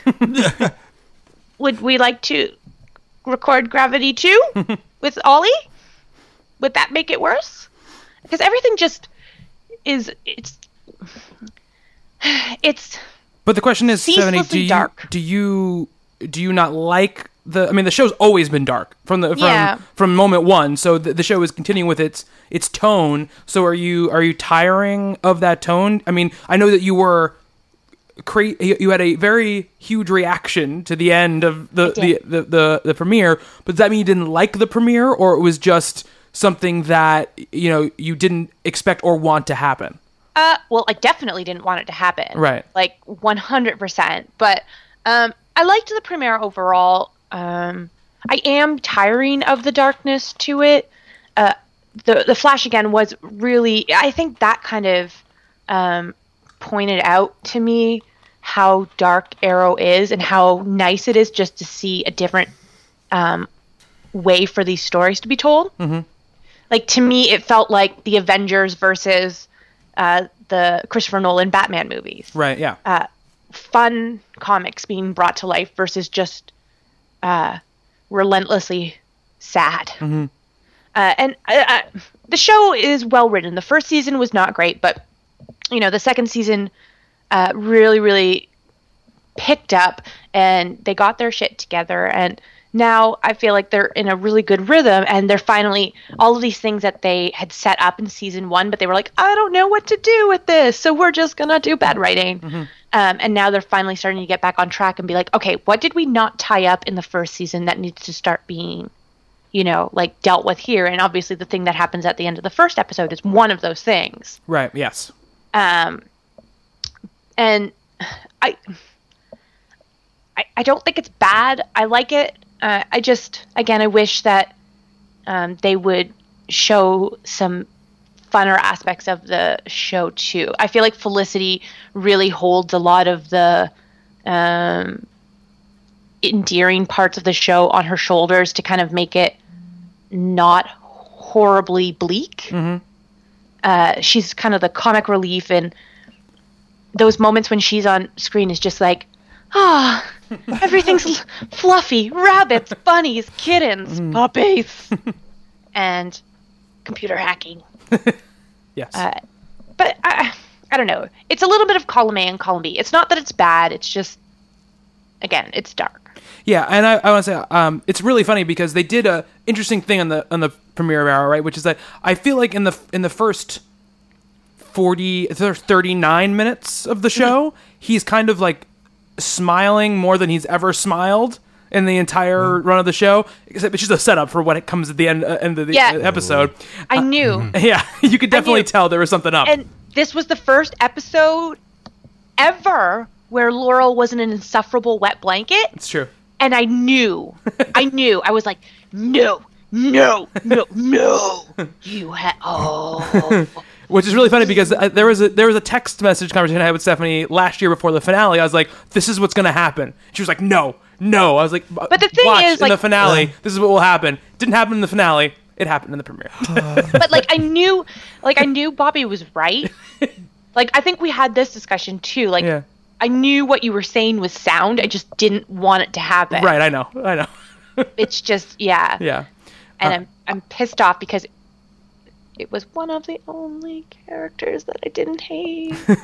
I'll be interested to see how it goes forward and how they kind of they shape it in that story, because there's a potential if certain performers can step up that it could be a really good storyline. If it's not, then we could have lost something really good on the show. I think it was a solid premiere. I think you're right. I think I watched The Flash and the Arrow kind of back to back, and obviously I'm more predisposed towards The Flash in the first place as a character that I love. And I thought that show had some of those first issue growing pains it was going through. It went through a lot of exposition very, very quickly, and there were definitely times where I felt like things weren't given the weight that they should have been given. But it was all in the service of kind of getting you to time to the Flash as small as possible. Yeah. And I thought overall it was a really good first episode. Introduced some really cool concepts. I think good performances pretty much across the board. I think, Stephanie, you were saying that the lead guy, Grant Gustin, is just incredibly likable. In that role. He's just he's not overly good looking. He's not, he's a nerd, but they don't make him like your stereotypical nerd. And he isn't overly buff. He isn't overly skinny. He's kind of exactly, not necessarily someone that you would have picked to play the character, but now that he is playing the character, it really just works for you. Yeah. And I think he just has a lot of charisma in the role, and he's a fresh drink of milk. And they don't play down his intelligence at all. They don't play that stuff. They go very hard into his origin, and I think honestly the biggest surprise for me in The Flash was Tom Cavanaugh, who's most famous for playing Ed on that NBC show Ed, or JD's brother on Scrubs. He plays goofy, fun people. That's right. Was a really he plays Harrison Wells, the head of Star Labs. A little bit creepy, a little bit swarmy, but nefarious, but very intelligent as well. It was a very different role to see him play, and I thought he played it really, really well. I thought the cast in general was really, they filled that cast out nicely. And they've already started doing what Arrow started doing, 2/3 through its first season. They've already thrown so many, this is going to happen, and it's going to be awesome, kind of characters at you. And so I look forward to seeing what comes with that. Bobby, are you interested in seeing an Arrow, Katana and all that stuff? Yeah, I am actually. I am interested in I like where his flashback stuff is going in this season. That's one part we kind of didn't talk about. At the end of the first season, we kind of saw that he goes somewhere else other than the island, and he meets Amanda Waller very early, and this is a kind of a team up, at least with Katana in some way. I think that's cool. I think that they proved, in the second season especially, that they can do that flashback stuff really, really well. So I feel like they can set up some really neat stuff. And with the Katana it's stuff. What's her name from Wolverine? I can't remember her name. The one who played Miho in Wolverine. The sword. Yeah, the girl that helps him. Yeah, the girl that helps him. Yeah. Yeah. Cool. Wow. Awesome. So I good actress, good storyline, I think. I'm very interested in that stuff, and I thought that what we did get there set up a conundrum from Ollie that I didn't expect. I expected to just be I'm just trying to get away, and they added a kind of a new wrinkle to it. Not Miho, Yukio. You're thinking of Miho from Sin City. Right, because it was originally Devon Aoki, It was supposed to be Devon, yeah. Yeah, okay. But this is Ryla Fukushima. Okay. Fukushima, yeah. Okay. So yeah, Sorry. It's cool. No, it's great casting. So we'll have to see what happens. Steve, did you watch the Arrow premiere? I did. What'd you think? I liked it. You liked it? I did. What'd you think about the big moment? Like Stephanie, I was upset. I was very upset. But to Arrow's credit, I loved it. It actually might be my favorite episode. For this reason, and probably this reason alone. I'm sure that there were many others that were great as well. But the idea that Arrow made me care that much about one of its characters, that when what happens, that I was like, stood up and was like, roar! Like, I never expected, especially in the beginning when I tried watching it on my own at first and didn't care for it, and then ended up going back to it after so many listeners had said, go back, it's getting better.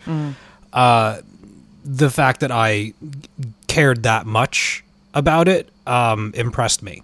And there are things about it that I think were weak. Don't like the Olicity stuff at all. Like, at all. They were kind of fiddling with that at the end of the last season, and I knew it wasn't going to go anywhere. Why bother? And I think it just was there for the sake of I don't know. I can't put it into words, but I just didn't like it. It felt like in the Wolverine, when Wolverine and the girl that he's trying to save, they're like, we hate each other, we hate each other, we hate each other. Now we're in love. Yeah. And obviously, like, the Olicity thing, like, they've been building up, like, they've been friends since the beginning, but they've never had that chemistry. Like, Felicity's always kind of had the eyes for him, but you've never had that chemistry between them. Right. And that's what it felt like to me. Like, they were like, and like at the end of last season when they're like, I'm in love with Felicity. Just kidding. It was all like a joke. And then he's like, wait a second, I am. Yeah. Like, this is baloney. Like, I never believed that aspect of the show, like that thing that they were trying to, force into the story. All of their interactions never equated to that for me. And I knew that it would end the way that it does. And I was kind of like, why are we could be doing something else. Yeah. We could be establishing, new characters even more. We can give them more scenes. But instead, we're doing this song and dance routine that everybody that's watching the show knows that it's not going to pan out. I just felt like that aspect of the episode was a waste of time. Yeah. But, there were at least like 3 times where the show kind of made me think that something major was going to go down. I was watching it, I'm like, oh, wait. Okay. Oh, wait. No. And then, what? What? No! So I have respect for it, for doing that. That's not something that happens all the time when I'm watching, a television show. So yeah, I'm glad that it's back. And I like the idea of watching it back to back with The Flash and having, like, for all the darkness, I completely agree with Stephanie about, the bleak and broodiness of it. But having The Flash to kind of buffer a little bit, like shine it up a little bit, I think it's a good way to go. Like when I read DC books and I kind of want to go into that world. Am I in a light mood? Am I eating my breakfast? Blah blah blah. Or am I like, is it the end of the night where I want to watch Arrow and I want to get gritty with it or something like that. So yeah, I thought it was cool. Excited to watch a new episode this week. And yeah, I mean, I'm a fan of the show, so I'm going to keep going. Cool. And Stephanie, you have your second is a book, and it's a book that I think we all want to talk about. So why don't you start talking about Batgirl number 35? I would love to. So obviously, this was a big book leading up to the release because it was the relaunch. Well, not really the relaunch. I guess it kind of just Barbara's fresh start with Gail Simone being off the book and Cameron Stewart, Brendan Fletcher, and Babs Tarr on board. And there was already a lot of, this is going to be horrible, this is going to be great, like mixed reactions coming from fans. And, this came out. And for me, just right off the bat, it was exactly what I wanted it to be. It was everything that I needed it to be. And the same sort of thing, again, tying this into Arrow, The Flash, Gail Simone obviously has a huge following and people love her Batgirl stuff, but like Arrow, it was just bleak. It is like endless despair for poor Barbara, and just like brief moments of joy mixed with how can we make her need more therapy in years to come. And finally, there was just these moments in Batgirl 35. Bleh. A little New York on that one. 35. Where Barbara is young again. And it's just so awesome to see her get to have fun and do what she loves doing, which is, solving mysteries and using her intellect and her strength to solve crimes and help people. She's Batman, I think, kind of really stopped doing the detectiving part for a while, and Barbara is so smart, and we saw a lot of that, especially when she was Oracle. And it's nice to see her get to use more than just her strength to really kind of face an enemy again and have fun doing it. The redesign, the costume, everything just came together so perfectly for me, and I loved the art. The art just popped, and the colors were just absolutely perfect for this book. I felt like it gave her the book reflected the tone that the writing was giving. It just fit together perfectly for me. I thought the new characters were great. I thought I thought it was excellent. The story, everything. Bobby, I know you and I kind of talked about it a little bit too, and one of your things, you compared it to Daredevil. Yeah, and I think that, especially in kind of the artistic design of the book, I think that it has a lot in common with that book. I think that some of the panel structuring and layouts, the layouts are obviously done by Cameron Stewart, and the finish is done by Babs Tarr, and both work together really, really well. And I think that some of the detectiving scenes, something that you're talking about, I think are done in a really spectacularly visual way that I wasn't really expecting before I opened the book. And I think just kind of in their philosophy about Barbara, I think is very similar as well to what Wade had done with Daredevil, which is to take a character who had been through a lot of dark times and not say that psychology and those events didn't happen, but we're choosing to have her outlook on life change. Not necessarily her life change, just the outlook on her life change, where suddenly she's dealing with it with more of kind of a smile on her face than she was before. I've ever talked about the book some. I have some stuff I want to talk about as far as I talked about on Twitter as well, some of the reactions to the book, which kind of rubbed me the wrong way. But I want to ask Bob. Bob, there's no bigger Batgirl fan here, or a Batgirl fan that I know than Bob Ryer. So I want to know what you thought of Batgirl 35. I really love the very positive energy of it, seeing Barbara with a smile, again, coming out of all the grimness that was legislated into the book for all these months. It did end, in a way, at the other run with positiveness, right, that she had defeated Nightfall and moved on. It was time to do something else here. And so that was really great. Seeing her smile. Love that usage of the sort of radar sense of her eidetic memory, and that she is a detective. She began in Detective Comics, and the stories were short little backups of Detective, and that was really great to see. Love the art. For the most part, really love everything that went on. I'm slightly less impressed by what seems to be an attempt to be really hipster. Do people really speak in hashtags? I've been told they do over the weekend, as a matter of fact, by somebody we know. But I've never encountered anyone who actually speaks in a hashtag. So that kind of bugged me a little. It was a little different seeing a less responsible Barbara than I'm used to seeing for all these years. She let some things happen that maybe shouldn't. And it's not that opening scene that a lot of people are complaining about. She's 21 and stuff happens, and let's get over it. Please, nothing all of us haven't done at some point. It's not, you know what I mean? That she lets, I don't want to spoil it, she lets something happen to stuff that's a bit beyond her. And that one moment, then there's a clash with someone we're going to see more of, I've been told. Right. So if we're putting a number grade on this, for me, this is a really solid B+, high 80s. I have some reservations, but I think as the story flattens out a little bit, that again, it's an introductory issue, so you got to go for high points. You got to hit the mark each time. Missed a couple, I'm in. I'm absolutely in. I just think, speaking on her mistakes and stuff, and going back to the whole idea of this being a little bit more fun. And I posted this online. in a blog post called in defense of Batgirl.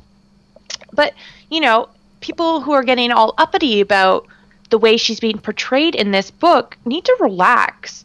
Would you want your friends to be ceaselessly miserable all the time?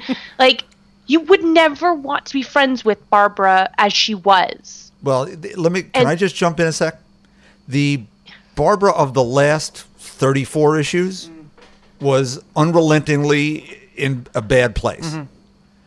The way she was written for the previous decade as Oracle, it was not like that.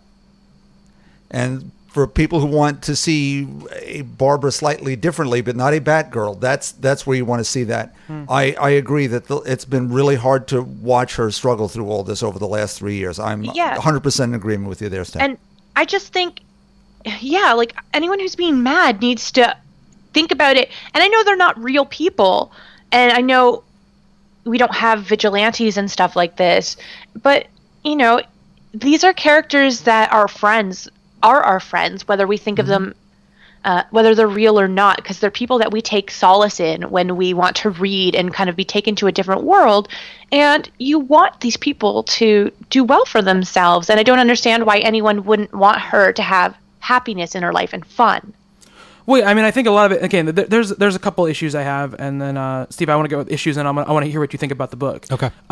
So there is this stuff going on, right, where people, and I will say that on our forums, there is 95% really interesting dialogue about the book. A lot of people saying, you know what, I can say that it's good, but it's not for me. It's not a book I want to read. And that is a completely valid critique of the book.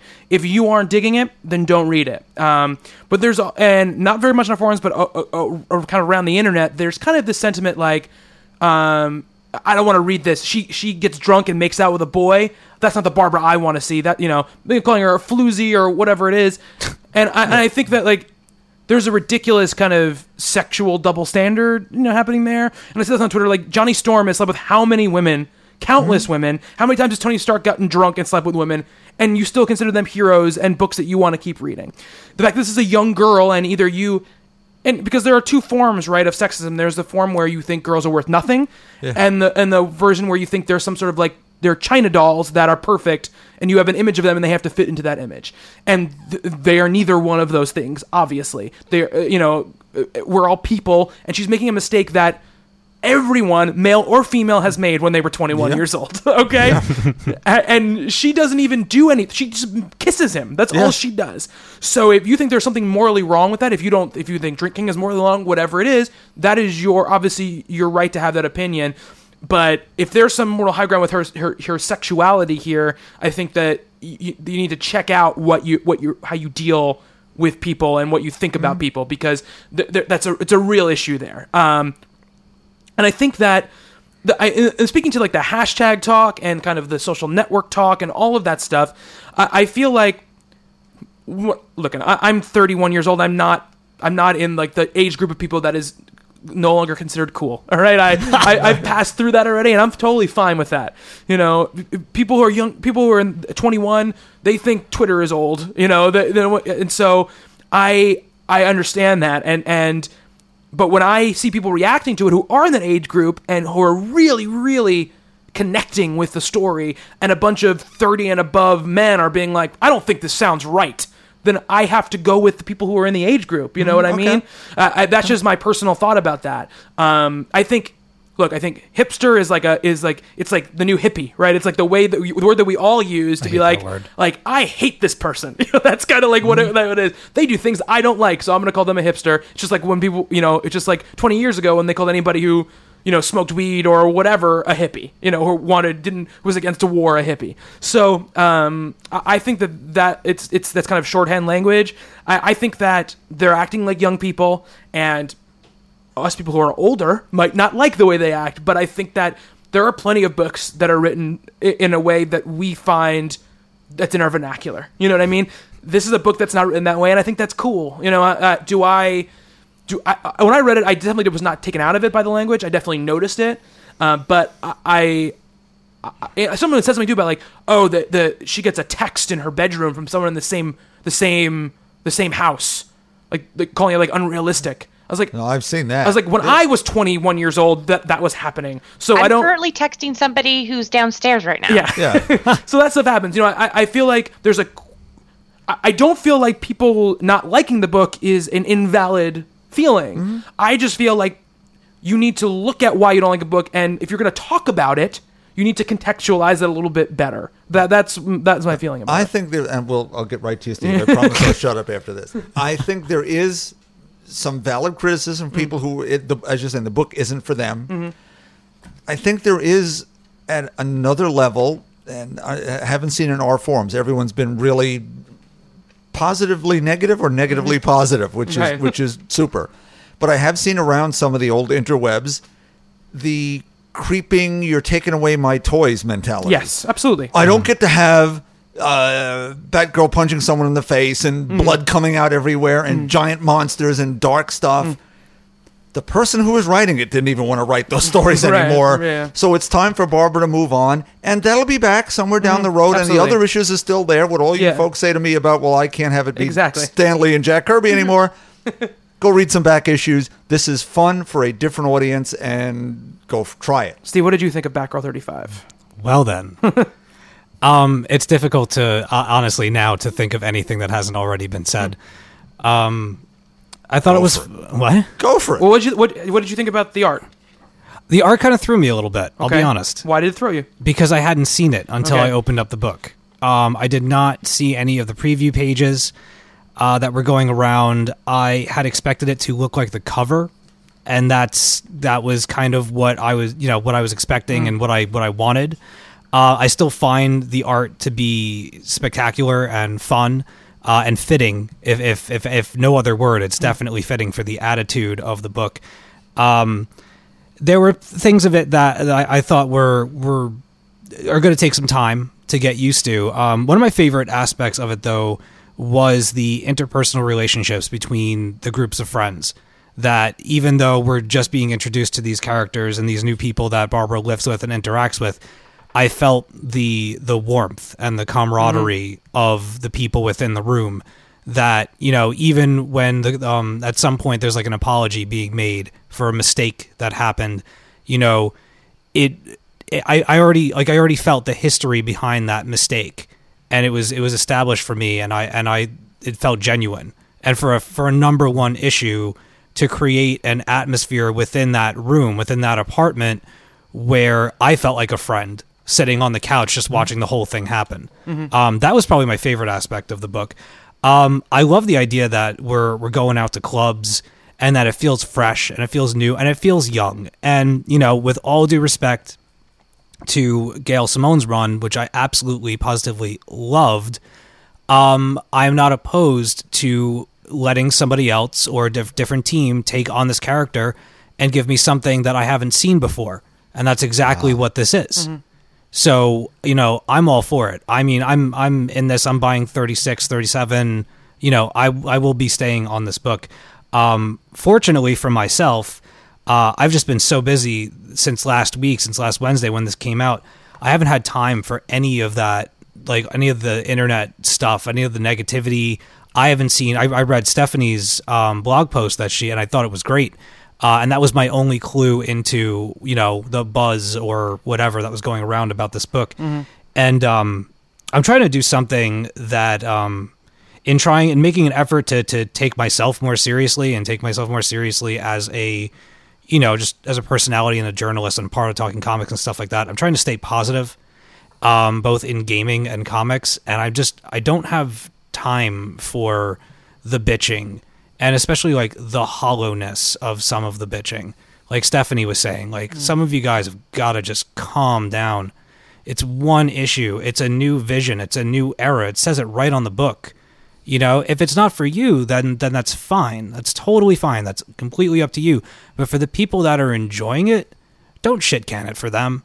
You know, don't ruin it for other people. And you know, dig for bones to have about it.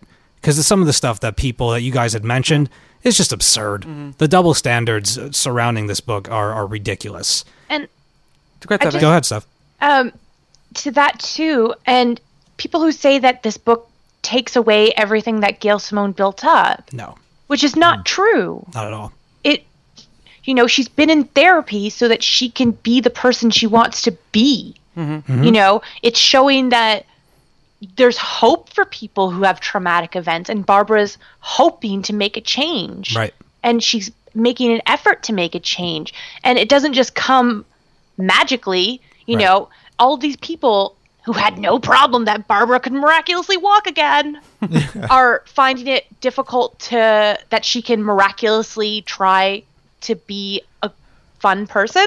Right. Yeah. Shut up, everyone. Well, listen, seriously. The way that I look at it and the way that I'm approaching this book is you have Gail Simone's run, which was Barbara recuperating from all the tragedy, getting out of the chair. Her story is all about redemption and recuperation. I mean, is it not? Yeah, no, it is. So Absolutely, yeah. There are stages of that. And we've been through, the mud and through the sewers and through the blood and everything with her for 34 issues. Eventually, Barbara has to start fresh. She has to say, listen, I did my thing. This seems all wrapped up. I'm going to get out of here. And I'm going to, reinvent and reestablish myself somewhere else and start the second part of this healing process that I so desperately need to do. And what better way to do it than to slap a whole brand new approach and face onto this character and this book? Right. So those are my thoughts about Batgirl. I think it's wonderful. I'm excited about it. Again, there's so many great comics coming out right now towards this later end of the year. Some really strong starts for stuff. And yeah, I mean, this team is obviously very dedicated to delivering something unique for this character. And I'm always for that, for better or worse. If you're trying to make a difference with something, then I'm all for that. Yeah, absolutely. And I know I said what I think is great is that I love the mistakes that she makes because if you're a 21-year-old, you're making mistakes all the time. You're doing things that you think are the worst thing you could possibly do to anyone in the world, and to see someone else going through that stuff and dealing with it, getting too drunk and doing something stupid, fighting with a friend, making a mistake that cost you some property or something like that, whatever it might be, losing your phone, getting it stolen, things that seem insurmountable and huge to you, to see them shown to you in literature is something that can be incredibly helpful. I know it helped me when I was younger and I read stuff like that, and I think it's great that it is what it is. And I think we've seen in the last... Sorry, 1 second, Stephanie, and then I'm going to throw it back to you. The two books we got in the last 2 weeks, Batgirl and Gotham Academy, I think the main difference between them is, I would love to give my kid Gotham Academy, but I would love for my kid, when he or she got older, to find Batgirl 35 on his or her own. So that they could learn and know things. Because I don't want to show them people are drinking. Because come on, I want to protect my kid. But I know that there's a realism to the world, and that's something that this book is kind of dealing with in a fun way. Stephanie, why don't you close this out with our Batgirl discussion? Well, I just wanted to say, speaking to the whole thing about mistakes, I've done so many things in my life that I'm not proud of. I didn't finish school. I didn't, do any of the things I really ever set out to do. But there came a point where I just kept making mistakes and I kept doing other things that I wasn't doing. But in the end, they've all come together for me. And I love who I am now. And I love where I've come. And all of those mistakes made me the person I am. And flaws and mistakes make us better people when we learn from those mistakes. And, those are things we need to embrace in characters. Flaws aren't something to hate. They're something to love. Very good way to end it, Stephanie. Absolutely. All right, so we talked about Batgirl number 35 there, and Arrow, the season premiere of Arrow. Steve, let's throw it over to you, sir. All right. What do you got for us? I got Wytches. Wytches is good. I got Wytches. It's a good book. Yeah, it is. All right, so last night I sat down in my bed and I wanted to get a couple of books read so that I could participate for this show. And the first book that I picked up was Scott Snyder, Jacques, and Matt Hollingsworth? Yes. Okay, Matt Hollingsworth, Wytches. Again, another book. I had not seen anything. I saw a page of the artwork, and for whatever reason, I don't know what the hell was wrong with me that day. Maybe I woke up on the wrong side of the bed. I didn't care for it. I know. I didn't care for it. I didn't care for it at all. And I opened this book, and I went, oh, okay. Some jock right there. Yeah, right. So this is amazing, and I'm an idiot, and excellent. So I sat down, and I read this book. I don't get scared by comics. I don't get scared by comics at all. Like, not even a little bit. This book I had to read like 6 other like happy comics after reading this, because this book is scary. This book is scary business. For those of you that haven't read Wytches yet, I'll be very brief as to not spoil anything, but it's essentially the story of a young girl who has moved to a different town because she in her old town had witnessed a witch attack. And it was believed by the people within her town that she had killed this young girl that she witnessed the attack by, or was attacked, I'm sorry. And they're trying to, again, another book about a fresh start. And unfortunately, as witches tend to do, once you're in their sights, they have a way of haunting you and following you to new places. And this young woman and her family, unfortunately, don't seem to be getting away from this situation anytime soon. So that's what the book is about. But what I really wanted to talk about really quick is just why I liked it so much and why it really hit me. And the book is wonderful. The art is spectacular by Jacques. If you've seen his stuff in the past, just super beautiful. Matt Hollingsworth's colors combined with Jacques' work is exemplary. Just really visceral, haunting, nightmarish stuff. Oh yeah, it's nightmare fuel. Yeah, that as much as the writing is creepy as hell, so is the imagery. Oh yeah, like big time. But what really, really got me into this, I know what you're going to talk about. Yeah, is in the back of the book. Scott Snyder tells the story about he and his friend growing up and going into these woods behind his friend's house, and they used to go witch hunting, and they hung out in this old, decrepit van and stuff like that. And in order to kind of lay his demons to rest, Scott returned to this spot and went to go and, check it out and make his peace and see if the truck was still there. And lo and behold, it was. And in the process of finding the truck, he saw something. And it's something that his friend had told him that he had seen one day, and he never, they just brushed it off. He never really believed him.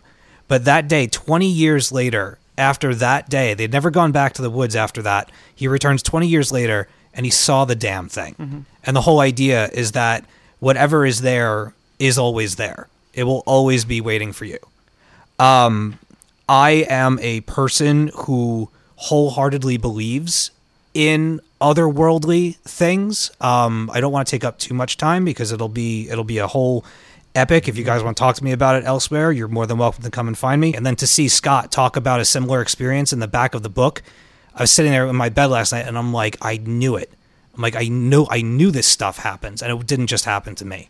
So I really attached myself to this. For anybody that hasn't read it, if you want the pants scared off of you and you want to read a really entertaining book with ridiculously gorgeous art, Scott Snyder's Wytches is like, it's the book. It's so good. Yeah, it's great. And that backstory is like that essay. It's like a Stephen King story in itself. That's what it feels like to me. Yeah. It's, I mean, I said a bunch about it last week. It's stupendous.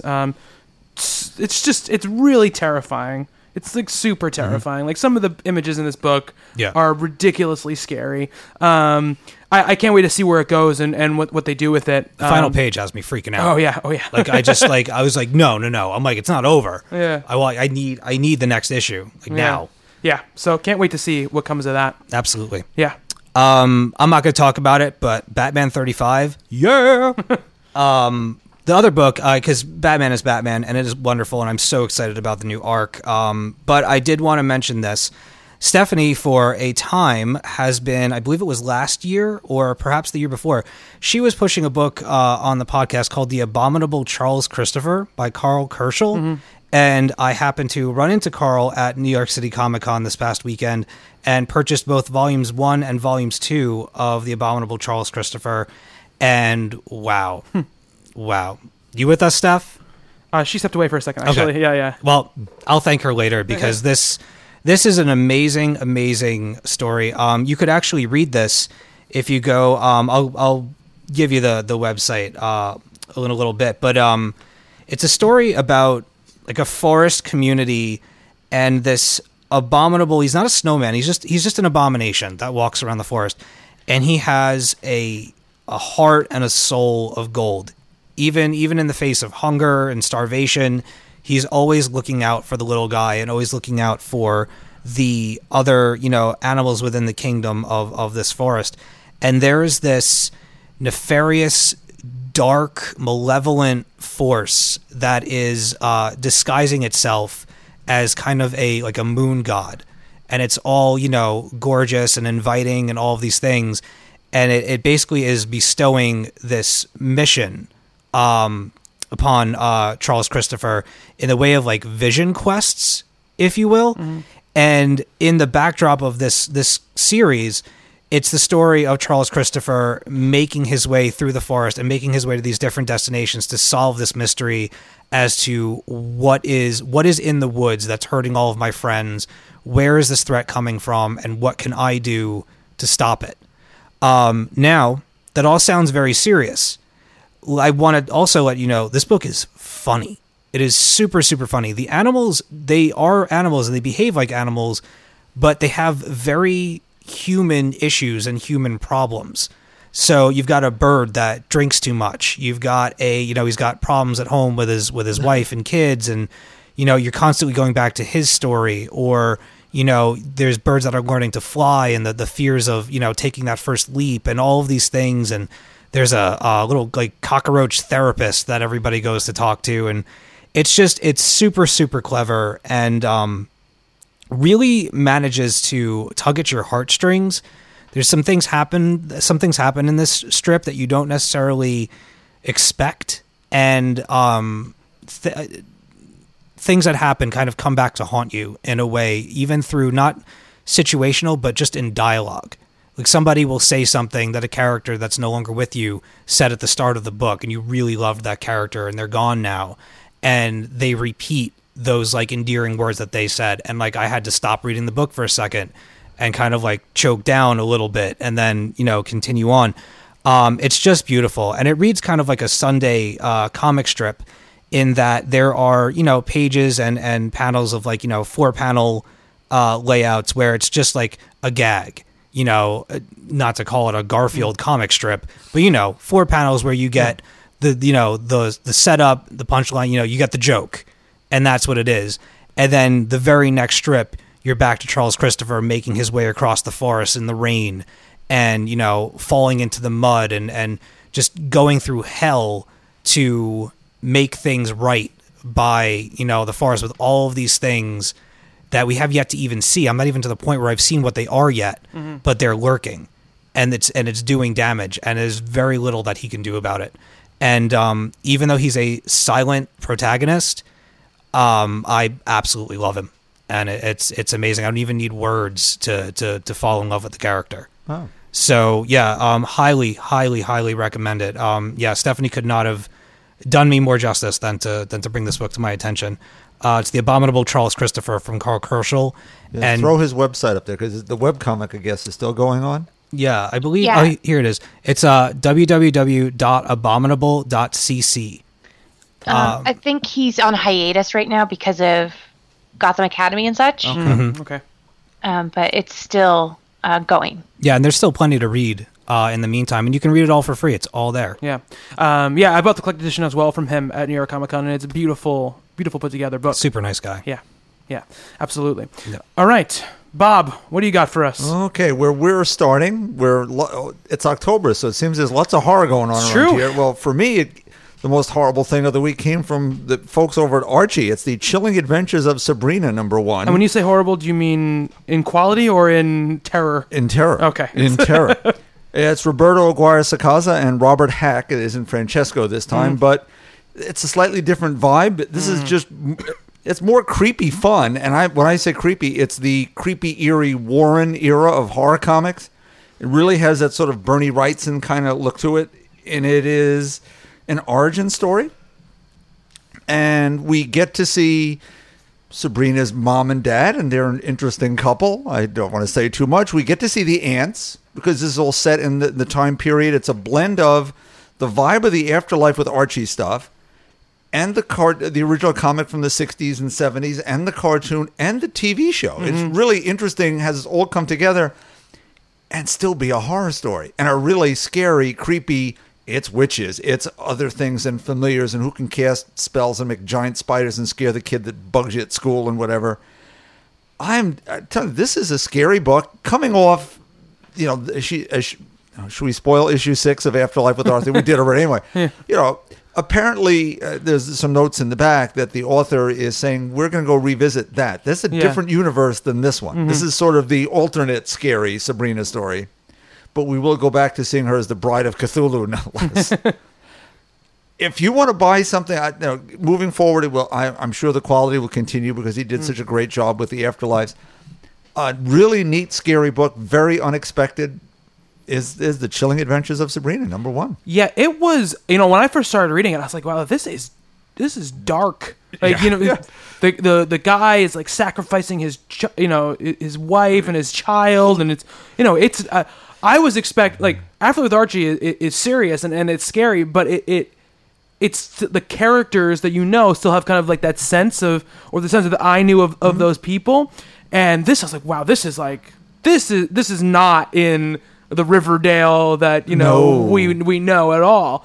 And it took me probably about 10, maybe half the book to really embrace what was there. The whole time I was like, this looks amazing, and exactly what I thought, exactly what you were just saying about the style and the era in which it came from.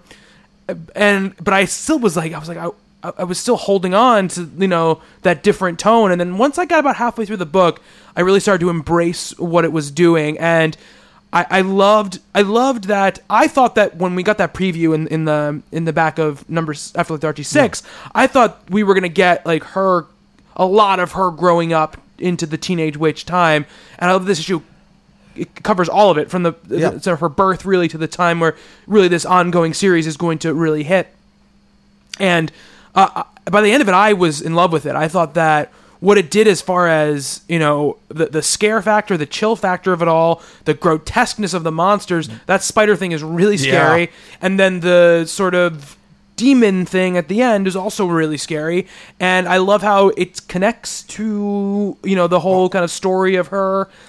I thought it was fantastic. I wanted that. I went in really badly being disappointed that it wasn't going to be that, that Afterlife story, but left this being very excited about this in its own right. I thought it was fantastic. Yeah, absolutely. Steve? I enjoyed it. I read it late last night, and I was kind of surprised by the tone of it and the macabre nature. I mean, not too surprised given that where it was, spinning off from. But like you said, I was still kind of in Riverdale mode, and this is more, Salem witch trials type stuff where it's just really gritty, horrible magic and terrible deeds and sacrifices. And I mean, the stuff that goes on in the beginning of the book is just awful. It's like Rosemary's Baby type of stuff. It's, there's a point where one of the characters kind of gets theirs, and I couldn't help but give myself a little fist pump because deserved it. Deserved it real good. And I was also kind of surprised by the almost fast forward nature of the delivery of the origin story. I'm kind of glad that, not to say that we've gotten it out of the way, because that sounds kind of dickish, but I'm happy that we can now, we've set everything up to bring you into the now, that we got everything we needed to know about. I mean, is this a new origin for her? I couldn't tell what was part of the old story and what's new, because some of the supporting characters are from the original series in the 60s. Yes, I know that. Right. So that's what you get. As an origin, I don't think this happened in the old Archie comics. Yeah, because I'm reading it, and I'm like... Archie's Funhouse was where this debuted. This was a different kind of Funhouse. The Toby Hooper Funhouse. Yeah. I'm reading it, and I'm like, so is there a fluffier version of this in the other book, or is this just really terrible, and this is her backstory, and I have no idea? I mean, it's just like the Flash and Arrow thing. Reading this in tandem with Afterlife with Archie is going to be amazing. Yeah. You know, both series have just come from such quality, and people that are making these books that seem really dedicated to delivering something unique with these characters, and for it to be horror, and for it to be as dark as the horror is, because you can do horror and it could be like, you know, oh, funhouse horror, where, oh my god, it's scary and something's in the school and they've got to Scooby their way out of it and no, not that last page. No, there's gonna be, you know, there's gonna be hangings, there's gonna be witch burnings, there's gonna be, you know, terrible warlocks and witches and all these things. And and then the Sabrina book in the back is just like, you know, super happy good times, and the rest of the book, it's such a like the opposite, the opposite dichotomy. image. Dichotomy. That's the word I was looking for. I'm still very tired from the weekend, and again, just this week was spectacular in comics, and the delivering of solid titles, whether they be number ones or continuing stuff. It blew me away. I read like 7 really amazing books last night in my time that I spent, and it was really refreshing, because it feels like we're entering an upswing in quality. Well, we'll see for books. It's 1 week. Hey, you know, wait till next week. Lots of promising stuff though. Absolutely. Stephanie, did you read Sabrina? Not yet. Okay. You'll love it. I hope you didn't spoil it. No, we didn't really I spoil hope anything. Yeah, no, we didn't. But we talked about anything. It was funny though reading that backup story, like the original Sabrina story, because she in that story she's still not like good in quotes. You know, she's mischievous and has a little bit of like an edge to her. So I thought that was interesting. You know, how they kind of took it to the next level with the rest of the story. Well, the TV show was such that it fed back in a little bit. She was a little more grown up. And it always worked. Yeah. So. All right, Bob. What else you got for us? Okay, I've got a tie into an event book to talk about. I know you're shocked, but it's because I actually buy this book to begin with. But it's a Death of Wolverine tie-in, and it's Nightcrawler number 7. The plot's by Marguerite Bennett, script by Chris Claremont, art by Todd Nauck, and colors by Rachel Rosenberg. This is an absolutely amazing, emotional roller coaster ride. It's Kurt Wagner's Requiem for Logan. Question. Yeah. Is he already dead in this? Well, just by saying Requiem, yes. Okay. Yes, yeah. He no spoilers, Death of Wolverine on the top of the cover, and the cover by Jamie McKelvey is Kurt lighting a candle for Wolverine. So I'm sorry I spoiled it. Wolverine's dying. No, I just with the delay of Death of Wolverine, yes. it's we're now reading these books where stuff has already happened and we haven't even seen it. So I'm afraid to read it for the sake of spoiling. No. This has nothing to do with events in whatever is going to happen in Death of Wolverine by Charles Soule. Yeah, this is a friend reflecting on the life of another friend, and what you have is a very grieving Kurt wandering through the school, musing about how we celebrate and how we grieve and how they're intertwined sometimes. And he finds himself in the danger room. And his memories trigger the program, and there's all their history together through all these years from the start of the X-Men and, giant size number 1, but wherever that was in the sliding Marvel universe, and their various escapades and deaths and rebirths, and how Wolverine rescued him from heaven in the miniseries we saw before, where eventually the machine conjures up these other images, and he's just drawn in constantly. I don't know the division of plot and script and who wrote and did what, but as a joint effort, this is just absolutely beautiful and heartbreaking and touching as this thing just unspools through here. And I got to tell you, I read this the other day at work on Monday. I was behind on my books, and I was sitting down in the basement, a whole bunch of boxes of shoes and whatever, and read this book and was weeping. This is just absolutely stunning, hauntingly beautiful, sad, but you love what you're exposed to here. There's some characters you haven't seen in a while acting in it's Chris Claremont. He wrote these characters for years. There's something going on here that you're tied back into this huge history of these characters with each other, and it all still matters, and it's all right there on the page. This is going to be on my best list for the year. There's just absolutely no question. So I've been told by our good friend Rob Newmeyer that this book has gotten goofy expensive already. Oh, really? But not that many people are reading Nightcrawler, and all of a sudden the word's out about what this book is, and it's gone nuts. Find a store. Hopefully I didn't alert the stores they should be raising the prices. Find a copy of this book. Pour yourself a drink, get out your Kleenex, and just go for it. Absolutely amazing. Cool. Awesome. We've pretty much talked about all the books that I was going to talk about. So I do want to mention, though, Steve, that I don't want to leave Batman completely out in the cold. So good. Batman number 35, the start of the Endgame arc. I don't want to say too much about it because a lot of it was already spoiled for some people, and I don't want to spoil it for anybody else. But it was amazingly cool to see Greg Capullo drawing the other DC Universe characters. Yep. The opening, what Batman does is so wonderfully Batman, but also it has a sense of fun, and I don't want to call it silliness, but it has a sense of a tone that is lighter than we've seen so far in any of the big arcs that Snyder and Capullo have put together. It seems like it's going to be this particular villain. It's going to be a very different story with this villain than we've seen in previous incarnations, and it sets up a good mystery.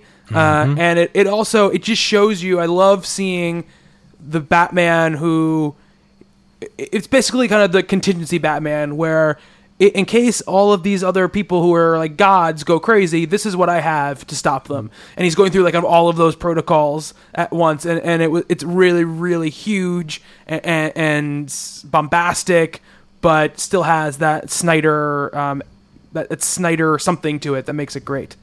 It's really, really wonderful. Indeed. All right, so let's quickly talk about our top 3 stories of Comic-Con. All right, Bob, give me one of your stories. I had sort of teased it before, the great look at a con as it's changing. In the last couple of years, we've certainly seen a rise in women reading comic books, female-led books, female creators, and so on and so forth. But as con attendees, I would tell you that Sunday it was more than 50% women and children. In family groups, you see a mom and her daughter dressed as Wonder Woman. Family groups doing the Avengers or the Incredibles. Lots of gender-switched characters that really was stupendous to watch. I saw a little girl. I don't know if Steve got a picture of her. There was a little girl doing Hawk Girl. That was the most incredible thing I've ever seen. Real working wings, and the mask was flat out of the books, and a mace and the whole thing, and it was stupendous. There's a future for this that if the companies that we moan about the most, the big two, frankly, because the little guys are trying all sorts of things, see this and act on it. And they're starting to. We're seeing it with Gotham Academy and Batgirl. There's an audience crying for who love these characters and want something to read with them in it. And it's there if they just take their head out of their tuchuses and look a little bit. But I was just so thrilled to see this. When I first started going to cons 30-odd years ago, there were science fiction cons, and lots of women then and now read science fiction, read fantasy, read horror, and the comic industry lost them.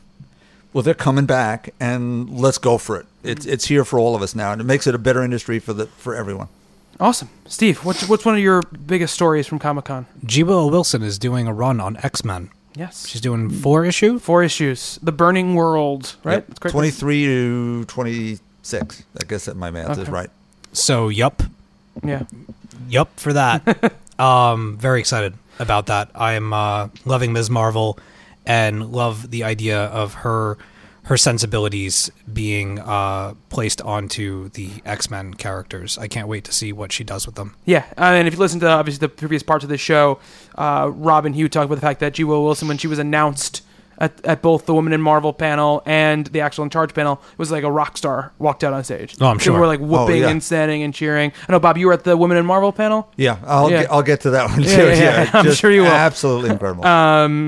So that was actually absolutely one of mine too. I think that it's going to get me to read those 4 issues of X-Men, absolutely. And it's fun to see a writer who, I mean, she's been around for a long time, obviously, but a writer who has obviously found her place and found her niche in the comic book world because she's a novelist as well.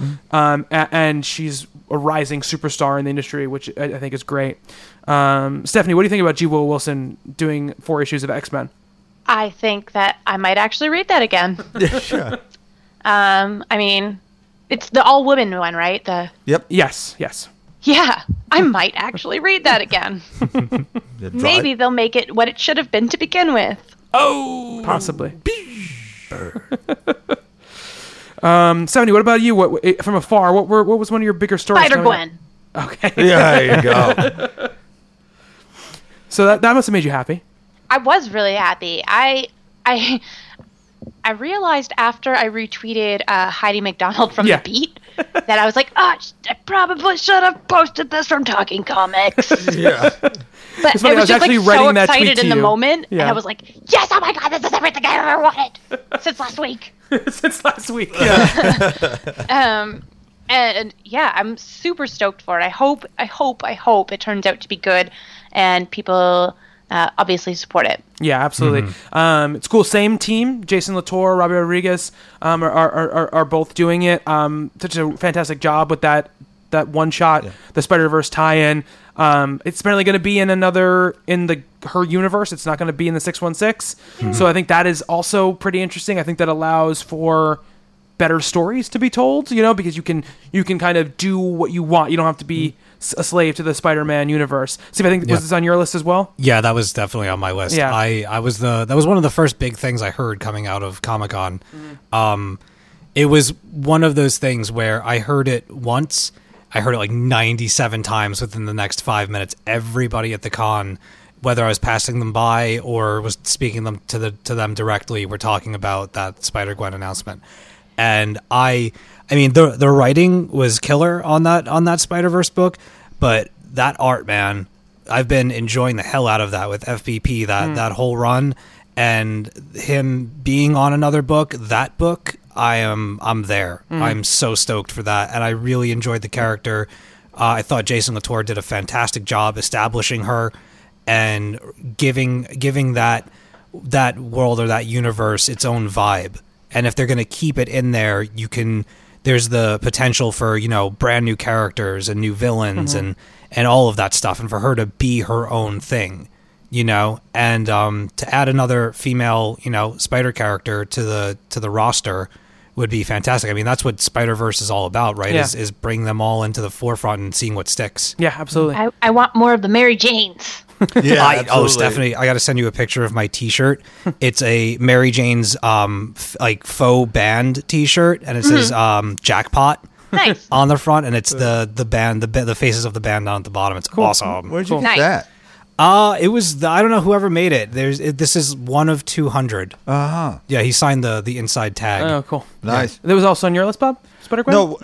No, because I knew Steve would. But what is on my list that just got discussed really is G. Willow Wilson and her amazing, stunning rise at a Nerdist writers panel. She was on with Greg Pak. Was really to say at 2 different panels. Not that they listen here, but to hear 2 professionals talk about that book as Spider-Man, as what Spider-Man was in the early '60s, and to hear Axel Alonso say, Ms. Marvel's here to stay. This book isn't going away. Greg Pak saying, if it wasn't for Ms. Marvel, there wouldn't be Storm. It just wouldn't have happened. And G. Willow said, honestly, 5 years ago, we could have done the same book, and it wouldn't have sold. And spread her love around to Gail and to Kelly Sue and whatever, and say, these people did this, and now we're to someplace else. And it's just so heartening to hear. And she was great with her fans as people came up to her and just told stories. It's amazing how it just grows. And she was stupendous. Yeah. It really was. Cool. Awesome. Yeah. I mean, probably. Well, I'll talk about this one. I'll leave my biggest one for last. Gail Simone and Tim Seeley writing for Vertigo, I think is a pretty awesome thing to be happening. 2 huge writers. I mean, especially Gail. I have it up here. Wait. Clean Room. Which sounds really, really scary. Yes. I was at her table and her husband was showing me the covers. It's Jenny Frison doing covers, and they are creepy as heck. Yeah. Clean Room is a mind-altering series where readers will get to look inside the most dangerous room on Earth and experience exorcism gone digital. It's about I'll spoil it. Yeah. Because I'm not at this not point. spoiling but it. Right. It's a woman who writes self-help books. I mean, you could sort of say it's Dr. Oz or Oprah or L. Ron Hubbard, whatever world she's going to use it in. And it's a young couple, and the husband's really into all these books and married to this woman journalist. And she comes home one day, and he's committed suicide on their kitchen table in a pile of this woman's books. Mm. She goes to investigate and discovers the clean room. Woo. It looks great. Any description of it, I did no justice to it right there, but really looks interesting. Yeah, and it's funny because Tim Seeley's series Effigy looks like the exact opposite. I mean, it's about like a murder mystery and stuff, but it looks vibrant and kind of fun, and I'm really excited to see both those people in that world. Mm-hmm. Stephanie, what about another story from you? I don't know that I have that many stories. I mean, I kind of paid attention, as I did other things, I guess. The Gamora series is a pretty big one for me, too. They're giving her own book, just not her own merch. Yeah. And it's written by Nicole Perlman, who wrote the movie script. Yeah. So that's pretty exciting to me. Lots of lady stuff, like Spider-Gwen, Gamora, Girl Power, Wytches. Silk was announced as well. Mm-hmm. Black Widow novel by Margaret Stoll. Yeah. Yes, that would be rad. Yeah. Supposing it's more like the She-Hulk one and not the Rogue one. Right. Well, she's apparently a bestseller in that field, so they really went to someone big. Yes. Good. Yeah, they did, absolutely. And she was so engaged at the panel. She was nutty. That's leading cheers. We got to get this trending on Twitter. Let's Steve, give us another story. Did you say something about a Silk solo book? Yeah. Whoa. You didn't hear about this? No, dude, I didn't hear about anything. I was so busy. Yeah, they announced it at the Spider-Verse panel, yeah. Silk ongoing. Stacey Lee is the artist. I can't remember the writer right now. Well, whoever it is, because Gamora was going to be my other one, but a Silk solo, yes. I've really been enjoying that character from Amazing Spider-Man. I think she has intense potential to be a very, very cool character and a very different Spider character. Her attitude so far that Dan Slott's been writing her has been, in my estimation, unique to any of the other Spider women. And it's like the year of the Spider going on or something like that, because there's tons of great stuff spiraling out from that. And I've really grown into the Spider-Verse and the Spider-Man characters since the start of the show. And to see that universe, it reminds me of like when I read Spider Island, and I went through that whole thing in one shot, and seeing how like large in scope that was and how exciting that was, that if we're entering another era of, giant spider related stories that are all gonna, maybe there'll be like another giant event where it brings them all together after they're established, and this is the building blocks for that, then I definitely want to be on the ground floor for that, because that stuff has me very interested and very excited. Cool. Awesome. Bob, another story from you. It's from two different ends of the superheroine spectrum. One, a new book will be The Unbeatable Squirrel Girl. With a cover of a whole range of Marvel heroes and villains laying in a heap with Squirrel Girl, Luke Cage and Jessica Jones's babysitter having conquered the universe. And it's Erica Henderson who did my baby's first Mythos book. Cool. Ryan North, I think. Ryan North is big. Ryan North is the Adventure Time guy, yes. I think. Okay. Yeah. On the comic? I think so, yeah. Yeah, I think so. It looks hysterical. I've fallen away from the Adventure Time in the past year or so. Aw. No, not on purpose. I just... There are other things. They're in like season 7 now or something like that. I couldn't keep up. I don't have cable, so I have no choice but to either, I have to purchase it online and stuff like that, or buy the DVD sets, which I bought like the first 3, and I couldn't keep up anymore. And the other book is Wonder Woman 77. Oh, yeah. Sort of like the Batman 66. The imagery will have her looking like Linda Carter and set in that time period. So we're looking at a book that could actually, between that and Sensation, maybe I can buy 2 Wonder Woman books in a month. and actually feel good about it and not have to worry about the other one. And I'll be very happy. Apparently Linda Carter was too. She was retweeting it while they were announcing it. Apparently it blew up for her too. So. Right. Yeah. It's crazy. It's really cool. Just like the Batman 66 thing. Yeah. It's a really cool thing to do. And my final story is the new volume of Hawkeye. Jeff Lemire and Ramon Perez are taking over for Matt Fraction and David Aja. I think that what Fraction and Aja did was singular on Hawkeye, and I think that there's no real way you can just you couldn't go from Hawkeye number 22 with them to Hawkeye number 23 and act like it was just the same series. So they're restarting at number 1. I think it's in March. I think, yes. And I think that. That it's you couldn't pick you needed a team that was as prestigious as the team that was leaving, and they managed to do that. What direction the book's going to go in now, what it's going to be like, I don't know. I do. But so what do you mean? I do. He's at the panel. Right, he was right, at the yeah. Axel Alonso panel. Yeah. It's going to be about Kate and Clint well, and their that- relationship, yes. and you can't top what Matt Right. and David did. Yeah. So what he thought was the core of it was their relationship, and there are things and angles to work through that he really finds fascinating. Oh yeah, no, I mean I know that part. I meant like what it's going to feel like moment to moment is what I mean. What we're going to see as the story develops, and I don't know if he's spoken about how is it going to be more like this run of Hawkeye, which is a little bit more. I mean, obviously there is an overarching story, but a little bit more episodic in the way that it was told, or is it going to be kind of a big Lemire type of story? What's the exact tone going to be? We don't really know any of those things yet. But I think if he's focusing on a relationship like that, it means he's going to go for the family feeling, the emotional side of what he does, and that's always when I think he does his best work is when he's doing that. And the fact that Kate and Clint are going to be the co-leads of the book still, I think is the best movie they possibly could have made. That cover image they put out is absolutely gorgeous. It's unbelievably gorgeous. Ramon Perez is a wonderful artist. He did obviously Tale of Sand, and I think you're going to see a wholly different book, but I think still a really, really great book. Yeah, absolutely. So that's it for our Comic-Con stories. A couple really big things happened in the last day, and we don't have a ton of time to talk about them, but I want to get just overall thoughts before we get ourselves out of here. So we heard about Wonder Woman's origin in Batman v Superman: Dawn of Justice. And Bob was not happy with it, obviously, from this reaction, but I said to Bob when he came in, I was like, of all the origins I thought it could be, her being the daughter of Zeus is quite possibly the best I could have imagined it being in this version of their universe. I was convinced she was going to be some sort of Kryptonian descendant or something like that. That was the rumor for quite some time. So the fact that there is mythology that is going to be part of this, at least I can have some modicum of hope out of that. Yeah, it's too insane.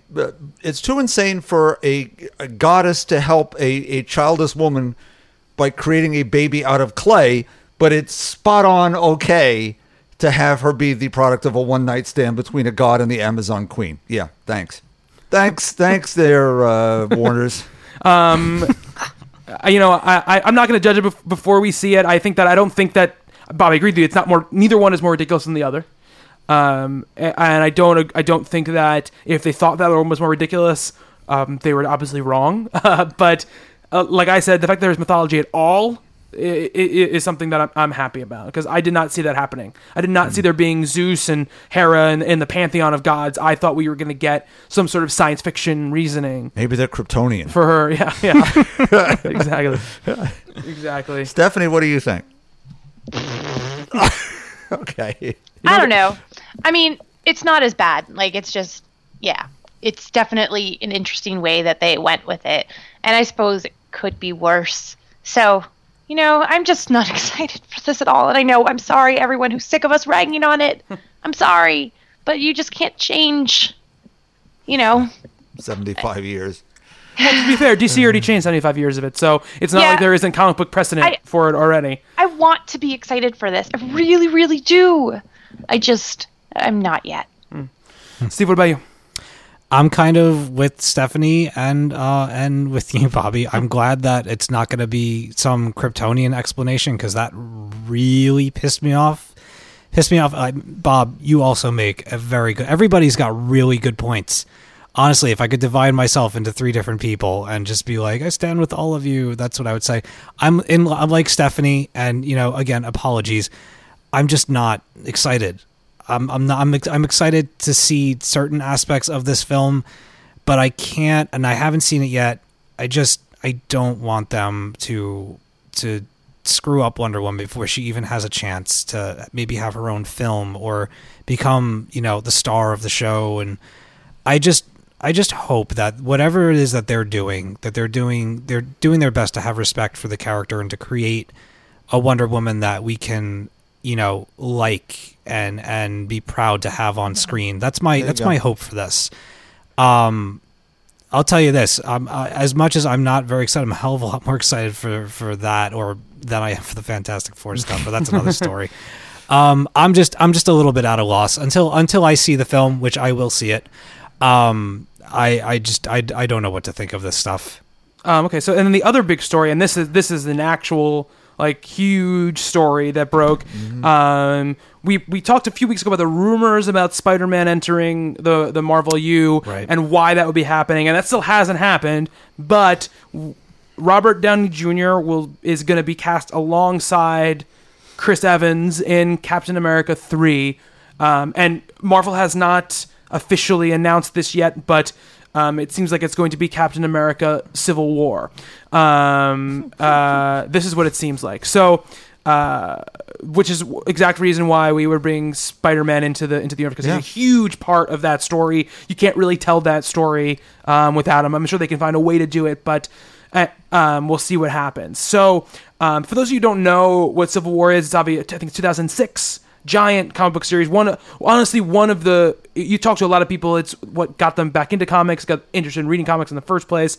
It pitted Tony Stark and Steve Rogers against each other in kind of against the Superhero Registration Act, which was saying that one side was, Tony was on the side of registering all superheroes, and Cap was on the opposite side, that it was an infringement on civil rights, and he felt like government being able to manage that stuff was dangerous. And that's what Civil War turned Captain America kind of into a fugitive, and Tony into the fact of kind of bad guy of that series. We don't know obviously what that means for the comic books, for the movies. Winter Soldier is obviously a loose adaptation of Winter Soldier. I don't think you'll see a literal adaptation of this. But with Robert Downey Jr. signing on for it, it seems like that's the only reason why he'd be signing on to do Cap 3. Bob, you were crying before, so why don't you tell us why? For me, things like Civil War represent all that went wrong with comics through that whole period, where you went away from villains with world-changing domination ideas, and you went to the heroes having to figure it out for themselves as to which of them were worse than the other. Mm-hmm. I'm hoping the movie can do a better job of it than the comics did, because frankly, I thought the comics were miserable. Dark and depressing and poorly written, considering the history of Marvel's characters and the way they had acted previously when this had come up during the 80s and 90s. And they had characters like Reed Richards, who now were for superhero registration, where back in Simonson's run, he and Sue were in front of Congress testifying against it. Mm-hmm. And how all it would do is hamstring superheroes. He mentioned Henry Gyrich with the Avengers, and they didn't get anything accomplished when he was in charge, because he got in the way all the time. If there's an alien invasion in the room, right now, Senator, I have to go do something about it. I can't wait for you to tell me it's okay. Right. Sue is, I don't need more files on my son in some government office somewhere. And there they are. No, the books were terrible. I'm sorry. People love them. For me personally, I began to check out on events there. So I'm hoping, with fingers crossed and Vulcan signs and the whole rest of it, that they'll get it better in these movies, because I think the movies to date have been earlier in terms of tone. We're talking bronze, silver. Maybe you lighten that up a bit. They've already, Tony and Steve, not gotten along as far back as the first Avengers movie. They're already like, let's step outside and put on the suit. Yeah, exactly. So maybe it's at that level and not into full-blown the cities get destroyed. I'm hoping. For me, I think that this is just, again, I'm hoping as well. I'm not a huge fan of that comic book series. I mean, I don't have the passion either way for it that you do. I think that if the movies are able to be about something, right? If they're more about the ideas behind what Civil War was about rather than the execution of what Civil War was about, I think that it could be really interesting. And the movies haven't let me down yet, so I hesitate to be negative about them yet. I trust the people behind them. I trust Joss Whedon. I trust the Russo brothers. And I also think that they're setting they're trying to set up a fiction reason to change up the cast of the Avengers. That is what I think. I think that, and this has been positive other places, I think you're going to see Tony completely despondent from what happens in Age of Ultron because he essentially creates Ultron, and I think you're going to see him go far the other way for that reason, that he was left unchecked and look what he did, so he's got to change it, and I think we've seen how Steve Rogers reacts in the movies to any kind of government control. So I think you can get some interesting battle of ideas. I don't need to see Iron Man and Cap punching each other. We've seen that a little bit obviously in the Avengers, and it's fun because you knew that it was going to be a little bit. I think you can get there's interesting ideas behind Civil War, but I think that, like you said, I don't like the way it was executed in the comics. So I think that you can find interesting things there. I just hope that they're able to drag out the core that was cool and leave behind some of the stuff that was bad. Amen. Steve, have you ever read Civil War? I have not read Civil War. Okay, so what do you think just about the idea in general then, unsullied by the idea of what the books were like? Assuming that the movies are going to maintain the quality that they've been able to this whole time. I mean, some of them just feel like they're getting better and better. Cap 2 was phenomenal. It's one of probably my favorite Marvel movie. I'm up for it. I don't have the book in mind. I've never read it. It sounds like something cinematically that they will be able to pull off. Like you said, we've got incredible talent behind these movies. You have, actors that have been in these roles and are established as these characters for a while. They have that chemistry. I think that so long as all of the pieces are there and they have this story in mind to, bolster whatever comes next, that they'll do it. They'll be smart about it. And perhaps, they're paying attention to the idea that perhaps I've heard the way that it ends isn't really that great, that maybe they'll change the ending to an extent to fit the cinematic universe, and it doesn't have to be exactly what the Civil War book was. So with that in mind, I mean, I'm always up for a new Marvel movie. I am. They've not let me down yet, and I can't help but be excited, even not knowing anything about it. You tell me that they're making another one with these people, yeah. Right. So, yeah, I mean, I might read it in between just to maybe, have the grounding for it or whatever, but maybe I would be doing myself a disservice. Well, I mean, I think you should read it. I don't think it will ruin the movie for you at all. How big is it? It's not big. It's like 8 issues or something like that, I think it was. That's not bad. Yeah. There are some sidebars that you can probably ignore. Yeah. I mean, I have the trade of the actual, the miniseries, the event. Okay. And I think but I'll tell you what, I think it's a brilliant move financially for them, because even people who don't read comics know what Civil War is.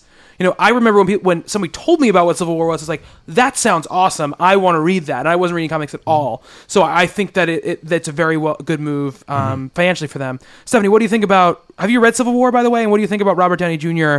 being in Cap 3? I don't have a problem with Robert Downey Jr. being in Cap 3. I haven't read Civil War, but I do own it. And I've owned it for a very long time. But I haven't read it. And I can't say that I'm particularly excited for this. I don't know. It just leaves me... I mean, I trust the Marvel Universe. Everything that I've seen for the most part has been fantastic. But at the same time, just the premise of it just doesn't, fill me with, oh my God, I want to see that. Mm-hmm. Right. Absolutely. We'll have to see what happens. I am excited to see Robert Downey Jr. and Chris Evans in a movie together for an entire movie, doing their thing. And Cap 2 is, like Steve said, is so good that I can't help but be excited for Cap 3, no matter what they pitch me as the idea for it. Yeah. So we'll see. We will absolutely see. I think it's interesting. I mean, what you've described as the story of Civil War. Yeah. It sounds interesting that you could get some really interesting politic things going on in there, and the dual personalities between Iron Man and Cap. butting heads could make for some really like several scene stealers. Just not even like, oh, that scene was so awesome, but just throughout the film, really powerful dialogue and moments between the characters. Yeah. I think the best thing about it, honestly, forgetting we'll get some great performances and so on and so forth. Here's a chance to really expand the heroic universe because they split the sides up, Steve. What you ended up with is Cap's Avengers and Tony's Avengers.